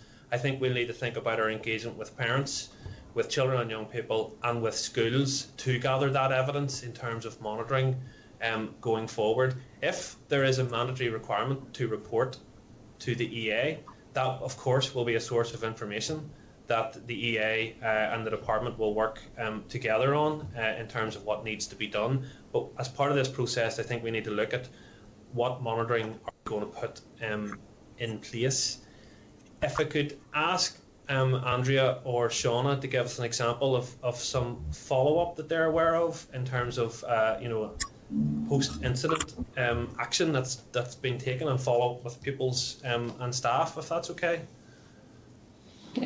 Yeah, Ricky, I suppose really, if we're talking about a post-incident situation, I mean, a post-incident situation should be a learning situation for all that have been involved in that particular situation. And the first thing really would be about addressing the necessary procedures by way of, I suppose, follow-up, if there is a need for medical support, emotional support, be that for pupils or for staff. But primarily, one of the key focuses of a post-incident support arrangement is about restoring relationships between children, and staff and children, and staff and school staff and parents as well.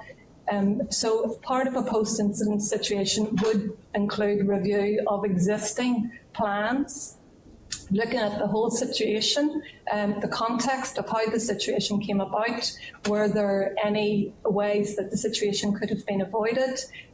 Were there potential triggers that led to the escalation of the situation? And then looking at what needs to change and what needs to be amended in existing plans. Has the child had opportunity to actually inform the plans as well by way of how the situation could have been prevented? I mean, that sort of approach would be that would be an example of the approach that would be taken, for example, in primary aorta settings, where children who have maybe had an incident where there's required a level of intervention, that situation would include a post-incident reflective situation such as I have outlined. And I think it's about realising that for the child and for the member of staff, it's a trauma for them. So approaching it with that nurturing care from the staff team around the child and around the member of staff and with the family as well. Okay, Daniel. What additional resources is needed in relation to it?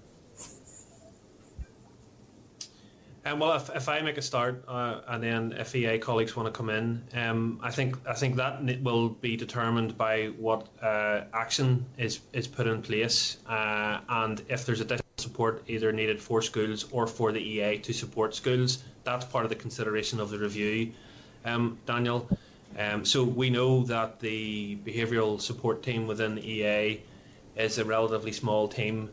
Under some pressure, so there probably would be a requirement to provide additional support to the EA subject to securing that funding, and for those teams to support schools in putting appropriate policies and so on in place. So we will keep the need for that in mind as we go through this process.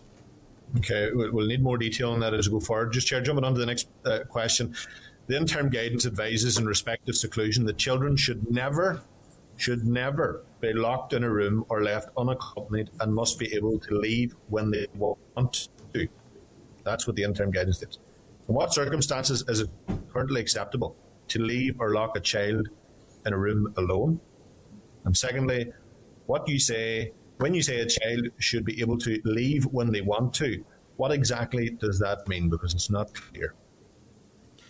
I think, Daniel, the inclusion of that line is intended to be an immediate response to some of the issues that have been brought to our attention, particularly through the experience, the lived experience of parents and the parents groups that we've been engaged in.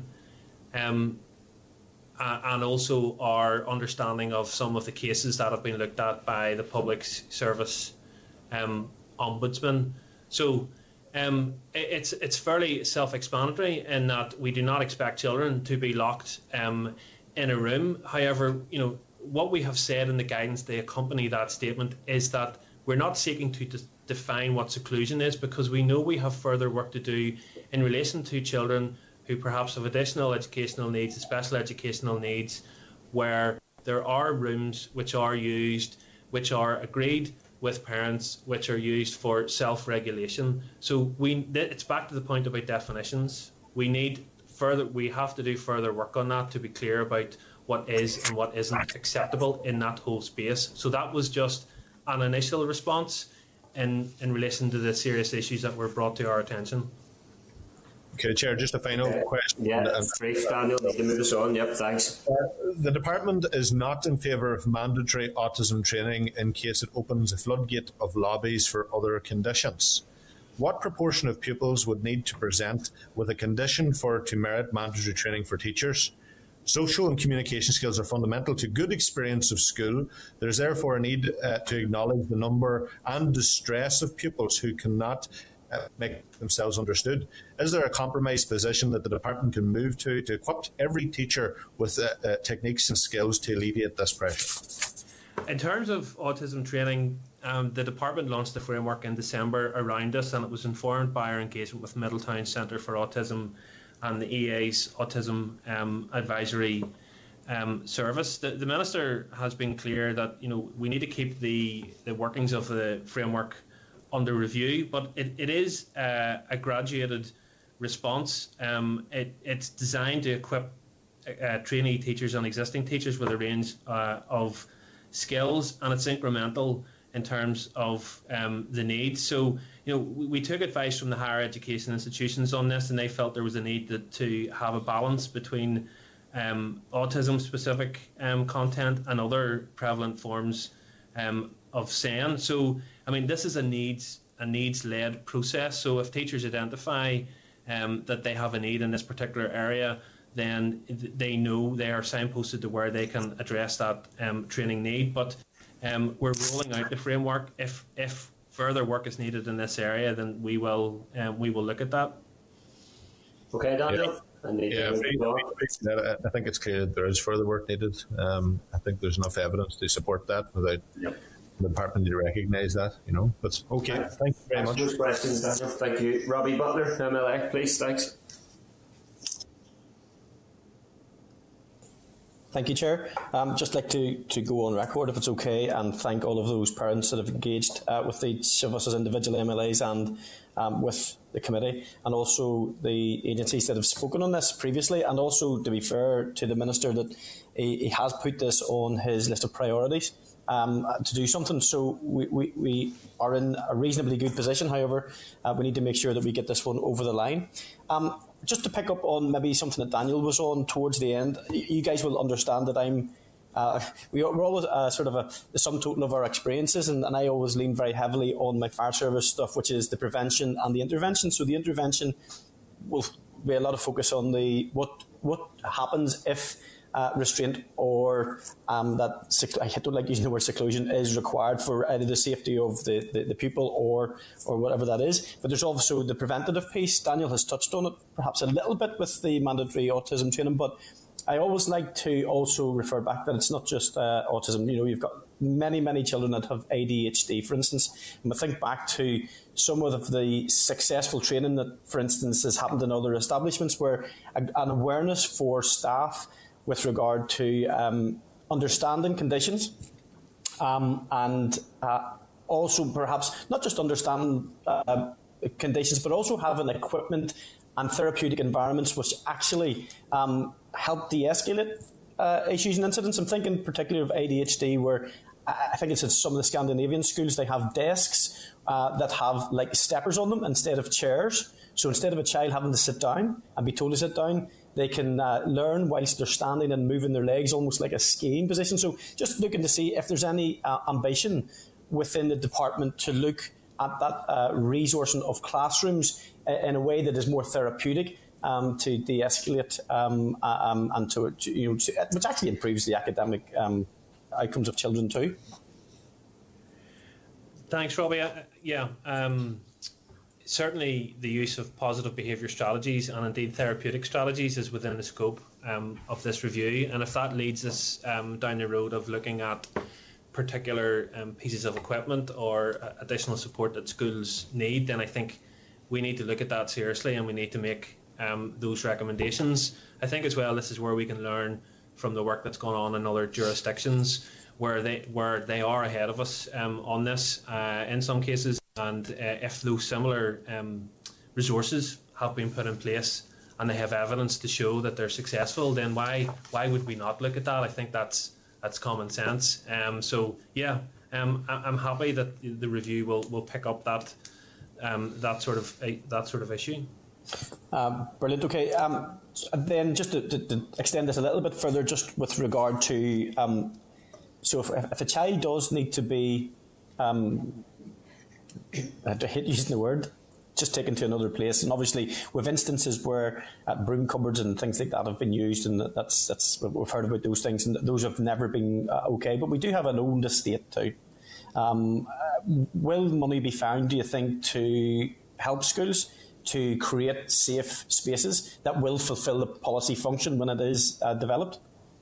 We've done some work in this area for children looked after, actually, and have proposals around trauma-informed spaces, CAM spaces and CAM box and other resources. We're aware of good examples of sensory rooms that are in place as well. So yes, I would like to see those types of resources used where possible. Of course, all of this comes down to money. As it always does. So, we have made bids for some resources for CAM boxes and wellbeing boxes and trauma-informed spaces within schools from a children looked after point of view. I'm waiting to hear on that. But if that is successful, then that is something that we can highlight as good practice, which should be rolled out in other schools for other children. So. Great. Yeah. Okay. No, that's fine on that. If there's any details in and around that, what that bid and what that funding might look like, Ricky. I know it's not specifically for this, but obviously it could be extended to, just to see what that burden would be. This is my main question, if you like. The relationship between teachers and schools and parents and carers is critical. It really will be critical to the holistic care of the pupils and their children. So how will the department develop policy to promote candour, for instance, with regard to how things are recorded, how things are reported, that mechanism for that parental-teacher relationship, because that will be critical to making this a success. Yeah, and I mean, happy if others want to come in here, but I suppose that parental relationship with the school is something that, shouldn't necessarily just be as a result of what we're talking about today, but should always be there for everything. But in what we do, in the outworkings of this review and how it is put into practice, I think we will have to make sure that the materials, the resources, the forms, or if C2K is used, that parental engagement and the voice of parents is at the centre of that, along with the voice of the children themselves. So I think we have an obligation to ensure that happens. I don't know, Julie, if there's anything you want to say from parental point of view. The EA maybe might have something more to add on that. Well, just to say around the kind of the dealings with this in terms of that preventative and early intervention, that is the absolute essential that we need across all of our schools, and we have excellent practices of that, where the ethos and culture is very much that nurturing, that trauma informed, that the individual needs of young people. And I think we know now more than we've ever known about the complexities of young people through their additional educational needs, their special educational needs, and also through their traumas and their adverse life experiences, that we now need to train and develop all of our professionals on to have the right approaches. And I think that with regards to parents and with regards to everything really, if we focus on a relationships-based approach, and that's the relationships, across our schools, with our schools and our parents, with our schools and their young people, with our parents and their young people, and with our services and our young people, if we focus on the relationships approach as that very, very kind of starting point and earliest intervention, then we will see successes along. And I think that is imperative for schools to work with parents and engage them with their policies and practices and responses to when things go wrong, if they do. Okay, then just the final one, just to finish this one out, and it might be the EA again who just finished this one out. So I would encourage that the candor and the relationships is absolutely critical and crucial here. If and when an issue does arise, is there going to be a mechanism that either on a level of like 1, 2, 3, where there will be like a mediation service that will kick in almost immediately? The parents can do that if they aren't satisfied, and that and then on the next instance maybe a complaints procedure might be there. I suppose at this point we don't have that.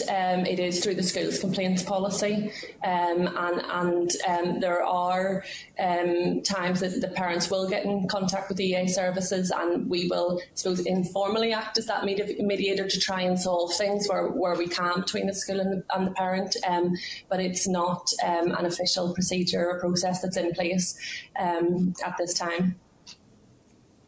Oh, okay. Thank you for that. Thank you, Chair. Following the review, then that would be picked up. Oh, right, sorry. And that's, to be fair, that's what it was. Sorry, that's what I should have maybe caveated by saying in the review, and will it be picked up? Not where we are at the moment. So, okay. Yeah. Thank you, Chair. Thanks, Robbie. William Humphrey, MLA. William there. Maybe not. No. Okay. Then we'll move to Nicola Brogan, MLA, please.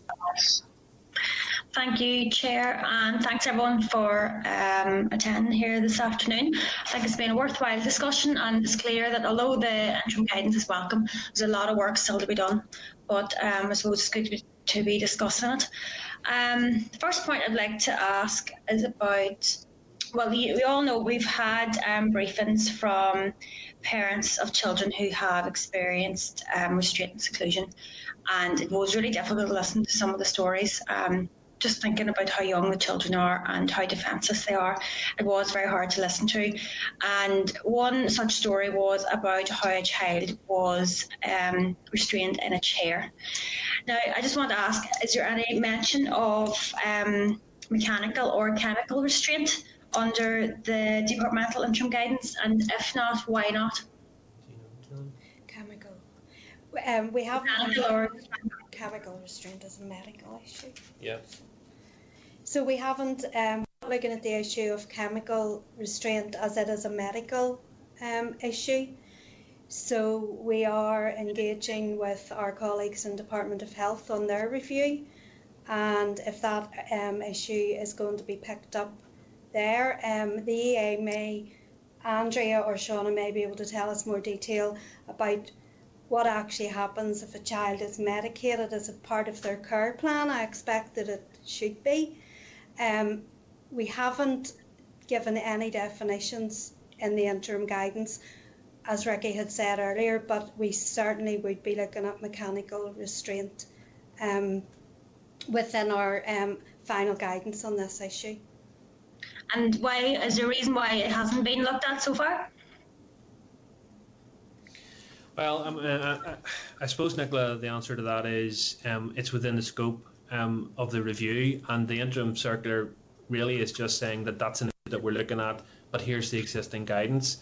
And we've also invited schools, in fact, to give us their feedback as part of the circular as well on this this whole issue.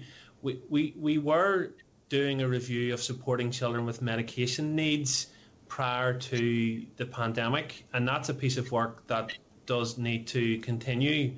We've been working with stakeholders on children who have specific medication needs, around asthma, and other medical conditions, and we're working with the Department of Health on that. So there are other pieces of work that need to be completed in that space. But absolutely, we need to look at the issue of mechanical restraint, and I think it comes back to definitions. But a lot of this, I think, will be determined by the care plans and the plans that are put in place, which should be put in place for individual children where there are specific needs.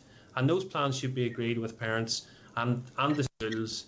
And there shouldn't be any surprises in any action that a school takes in this particular area, because parents should be fully informed. And that is, I suppose, the principle and the objective that we're trying to achieve here. Yeah, of course parents should be fully informed, but I think that's a really important topic. The fact that we have heard first-hand stories of mechanical restraint, and I'm sure you came across it too with your engagement with those different stakeholders, that I actually can't believe it hasn't been included in this interim guidance. So I can't imagine that being part of any kind of care plan for a child. So it's a really important one. I think that's one that you should be prioritising. I'll just move on then to autism training. We've heard before from different stakeholders as well that many parents don't actually blame the teachers or school staff or anyone involved with restraint and seclusion, because they know that they haven't received training and don't know any better, or don't know the best way to deal with difficult circumstances. So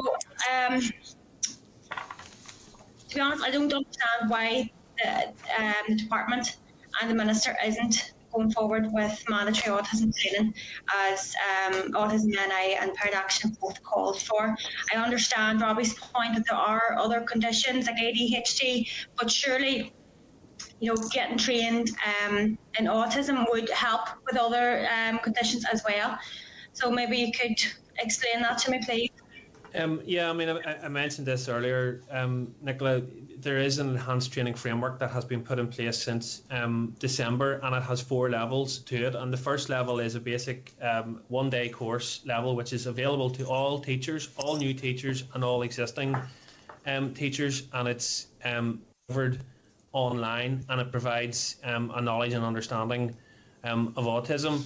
And the next level then goes into a 2-day course, and then there's a third level of a 5-week session, and then there's a 1-year postgraduate course. So it's an incremental level of training framework which is in place now, and if teachers in agreement with their school leaders identify that there's a need for them to access that training, then they can do that now.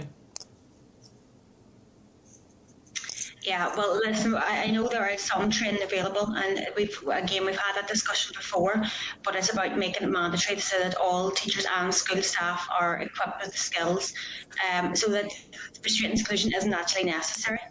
I'd just then finally like to ask you about your engagement with other stakeholders, including the Children's Commissioner. So the Children's Commissioner had actually she recommended a ban on all forms of restraint for disciplinary purposes and restricted in the best interest of the child to preventing harm. So can you tell me why the department has deviated from those recommendations from the Children's Commissioner? We're obviously working very closely with the Children's Commissioner.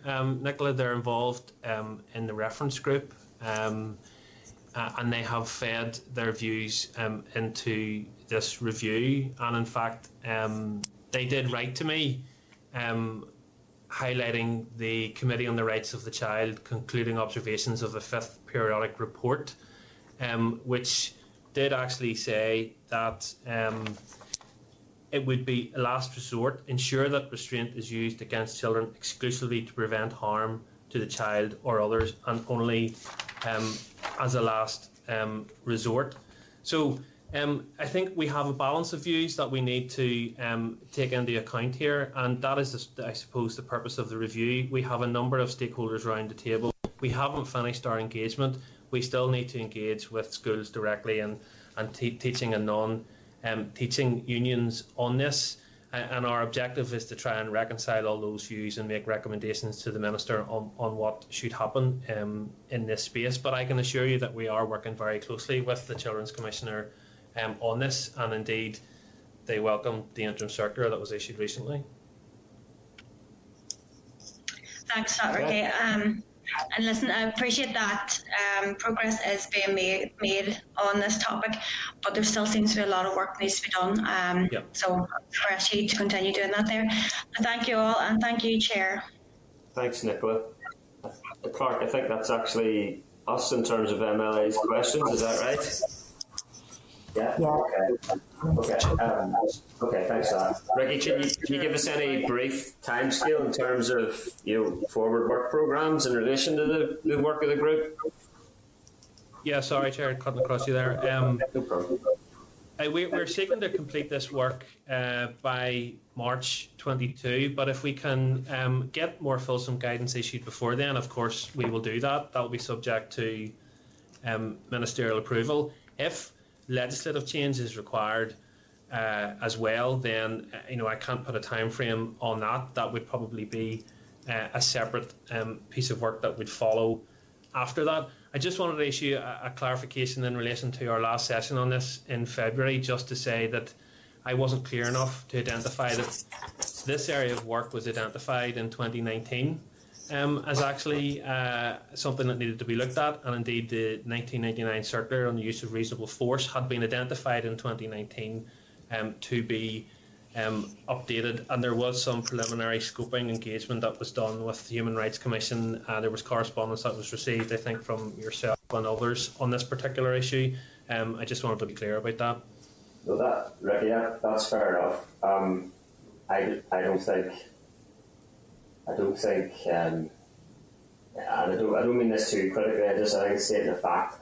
I don't think anything is going to mitigate the fact that we are way out of date in terms of dealing with this issue. That's just stating fact. And I think that relates to your March 2022 timescale for completion of the work as well. I sense a collective eyebrow raise when that date was mentioned there amongst committee members. I can't even see any of them.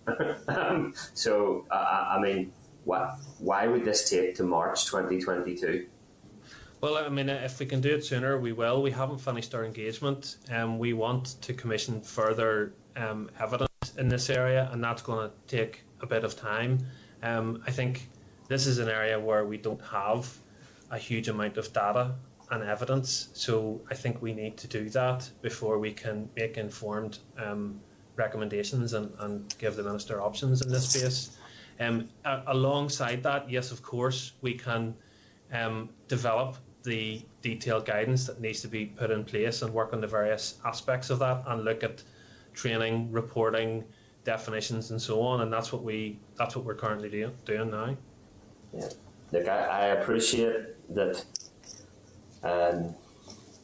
operations at the Assembly at this stage of the mandate, and I think it's important that we're open and honest to parents, children, stakeholders who are watching this matter closely, that we are in a difficult context here to deliver legislation and policy implementation, but that can't take away from the fact that the substance of this legislation and policy implementation is about the protection of some of the most vulnerable children in our community. So you're going to have to do everything you can to expedite these matters and to bring forward proposals that the parents, the stakeholders in this committee we feel a moral responsibility to do nothing else other than to press you on this one. I'm sure you can appreciate that. Yeah, I understand. And we wish you well with the work that is coming ahead. As you said, with the Education Committee motion on the matter next Monday, look forward to contributions on that. They're not going to be easy. My understanding is that NIPSO reports are scheduled this week as well. I've already heard harrowing parent testimony. I think those NIPSO reports are going to bring forward more harrowing findings in relation to protecting children from harm in this context, and that motion next Monday is as much about giving voice to those families that have been affected by this as it is to hear the solutions that are being worked on and that hopefully we're going to have in place in due course to make sure that doesn't happen again. So thanks to you and the EA officials for your updates today. We look forward to continuing to work with you on this issue. Thank you. Okay, thank you very much. Okay, can I ask Assembly Broadcasting to remove witnesses and to add members back into the spotlight, and ask the clerk to summarise any actions from that briefing? Could I also ask the members who remain with us, I think that's Pat, Daniel, Robbie, Nicola and myself, if you're permitted by me to go anywhere until we finish this business, or we'll lose a quorum. Okay, thanks. Clark? Chris, you need to be quick. I need to be away just before 1. Okay, we'll move rapid. Clark? Okay. So, Chair, the committee is obviously going to take its concerns about restraint and seclusion to the Chamber on Monday and rehearse those in full. The main points that came up just now that we would want to follow up with the Department and EA are, for EA, really what the roles and responsibilities of the Child Protection Support Service are, and how parents can use that to complain, to report, to like Parent Action and those other organisations have done, to be activist about this issue and keep it high up the department's agenda. What the threshold is then for that support service to refer a complaint to social services, and the specific question then of how many times a referral has been made against a school or school staff or board of governors to social services. Great. Yeah. Great. Okay. Thanks. Okay. Yeah. Thank you. Then the department had taken several measures since they last briefed the committee. So the interim guidance was something that the committee had requested, and the committee had also asked that the department should engage with Parent Action and those parent carers who had presented, and they have done that in several ways. But the committee might want to know just a bit more about that engagement and how that will continue going forward. Okay, agreed, members. Okay, agreed. And then great. Thank you, Deputy Chair. So then I think some of the points that were also made were just to stress the need for inclusion in guidance of what to do in respect of mechanical or chemical restraint, because those were part of the parent testimony that came over, and also to reiterate the committee endorsement of mandatory autism training, just in terms of giving it that priority that all teachers will be given time to take it, and maybe it should be rewarded or accredited in some way to help roll that out. Okay. Yeah. Members agreed? Content with that? Yep. Content.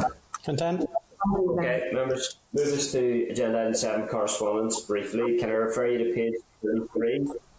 5 items of correspondence and a summary note at page 34. Item 7, I'll go through this, Mark, as long as you keep me right. Item 7.5 on page 54 is a copy of correspondence to the Minister from the Raise Your Voice campaign, calling on the Minister to urgently introduce enhanced relationships and sexuality education.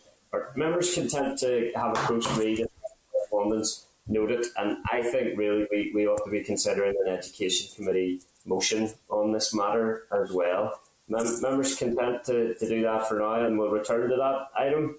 Yep, content, Chair. Okay. Yep. 7.6 on page 65 is correspondence from parents of pupils at Contingency Primary School, raising concerns regarding the conduct of the current Board of Governors and dysfunction relating to a relationship and sexuality issue. Are members content to... sorry. Okay. Let me see. Okay. Clark, did you have an action in relation to this in terms of forwarding this to the department? Yeah, to seek guidance? The correspondent has asked that we send it to the department, and then I also thought we should maybe signpost to EA regarding curriculum complaints tribunal and recommend as well that the correspondent contact constituency MLAs. Yeah, okay, yeah. So members content to forward that corresponds to the Department of Education to ask what accountability mechanisms are available in relation to the conduct of the Board of Governors, and then also to recommend that the parents be signposted to that EA complaints service. Agreed.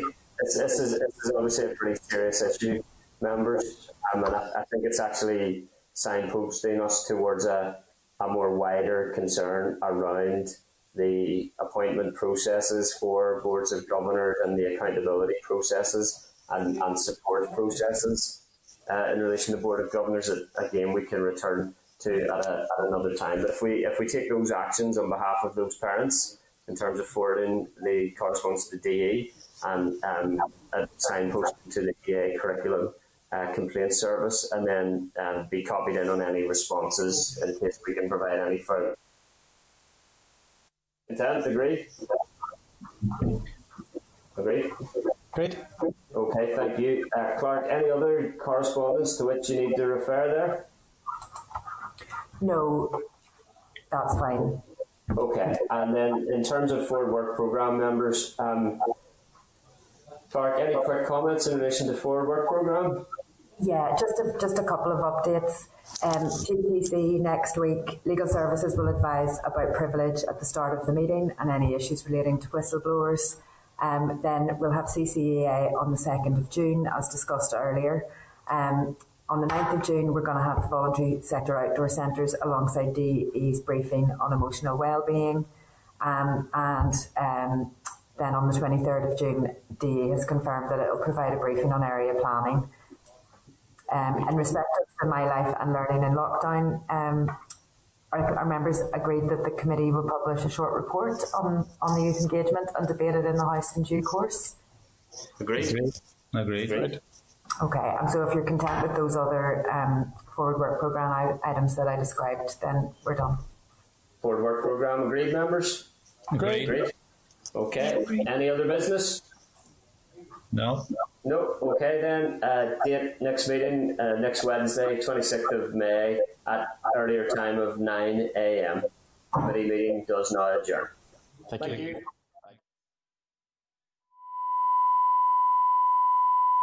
This is the Northern Ireland Assembly Senate Chamber programme sound. This is the Northern Ireland Assembly Senate Chamber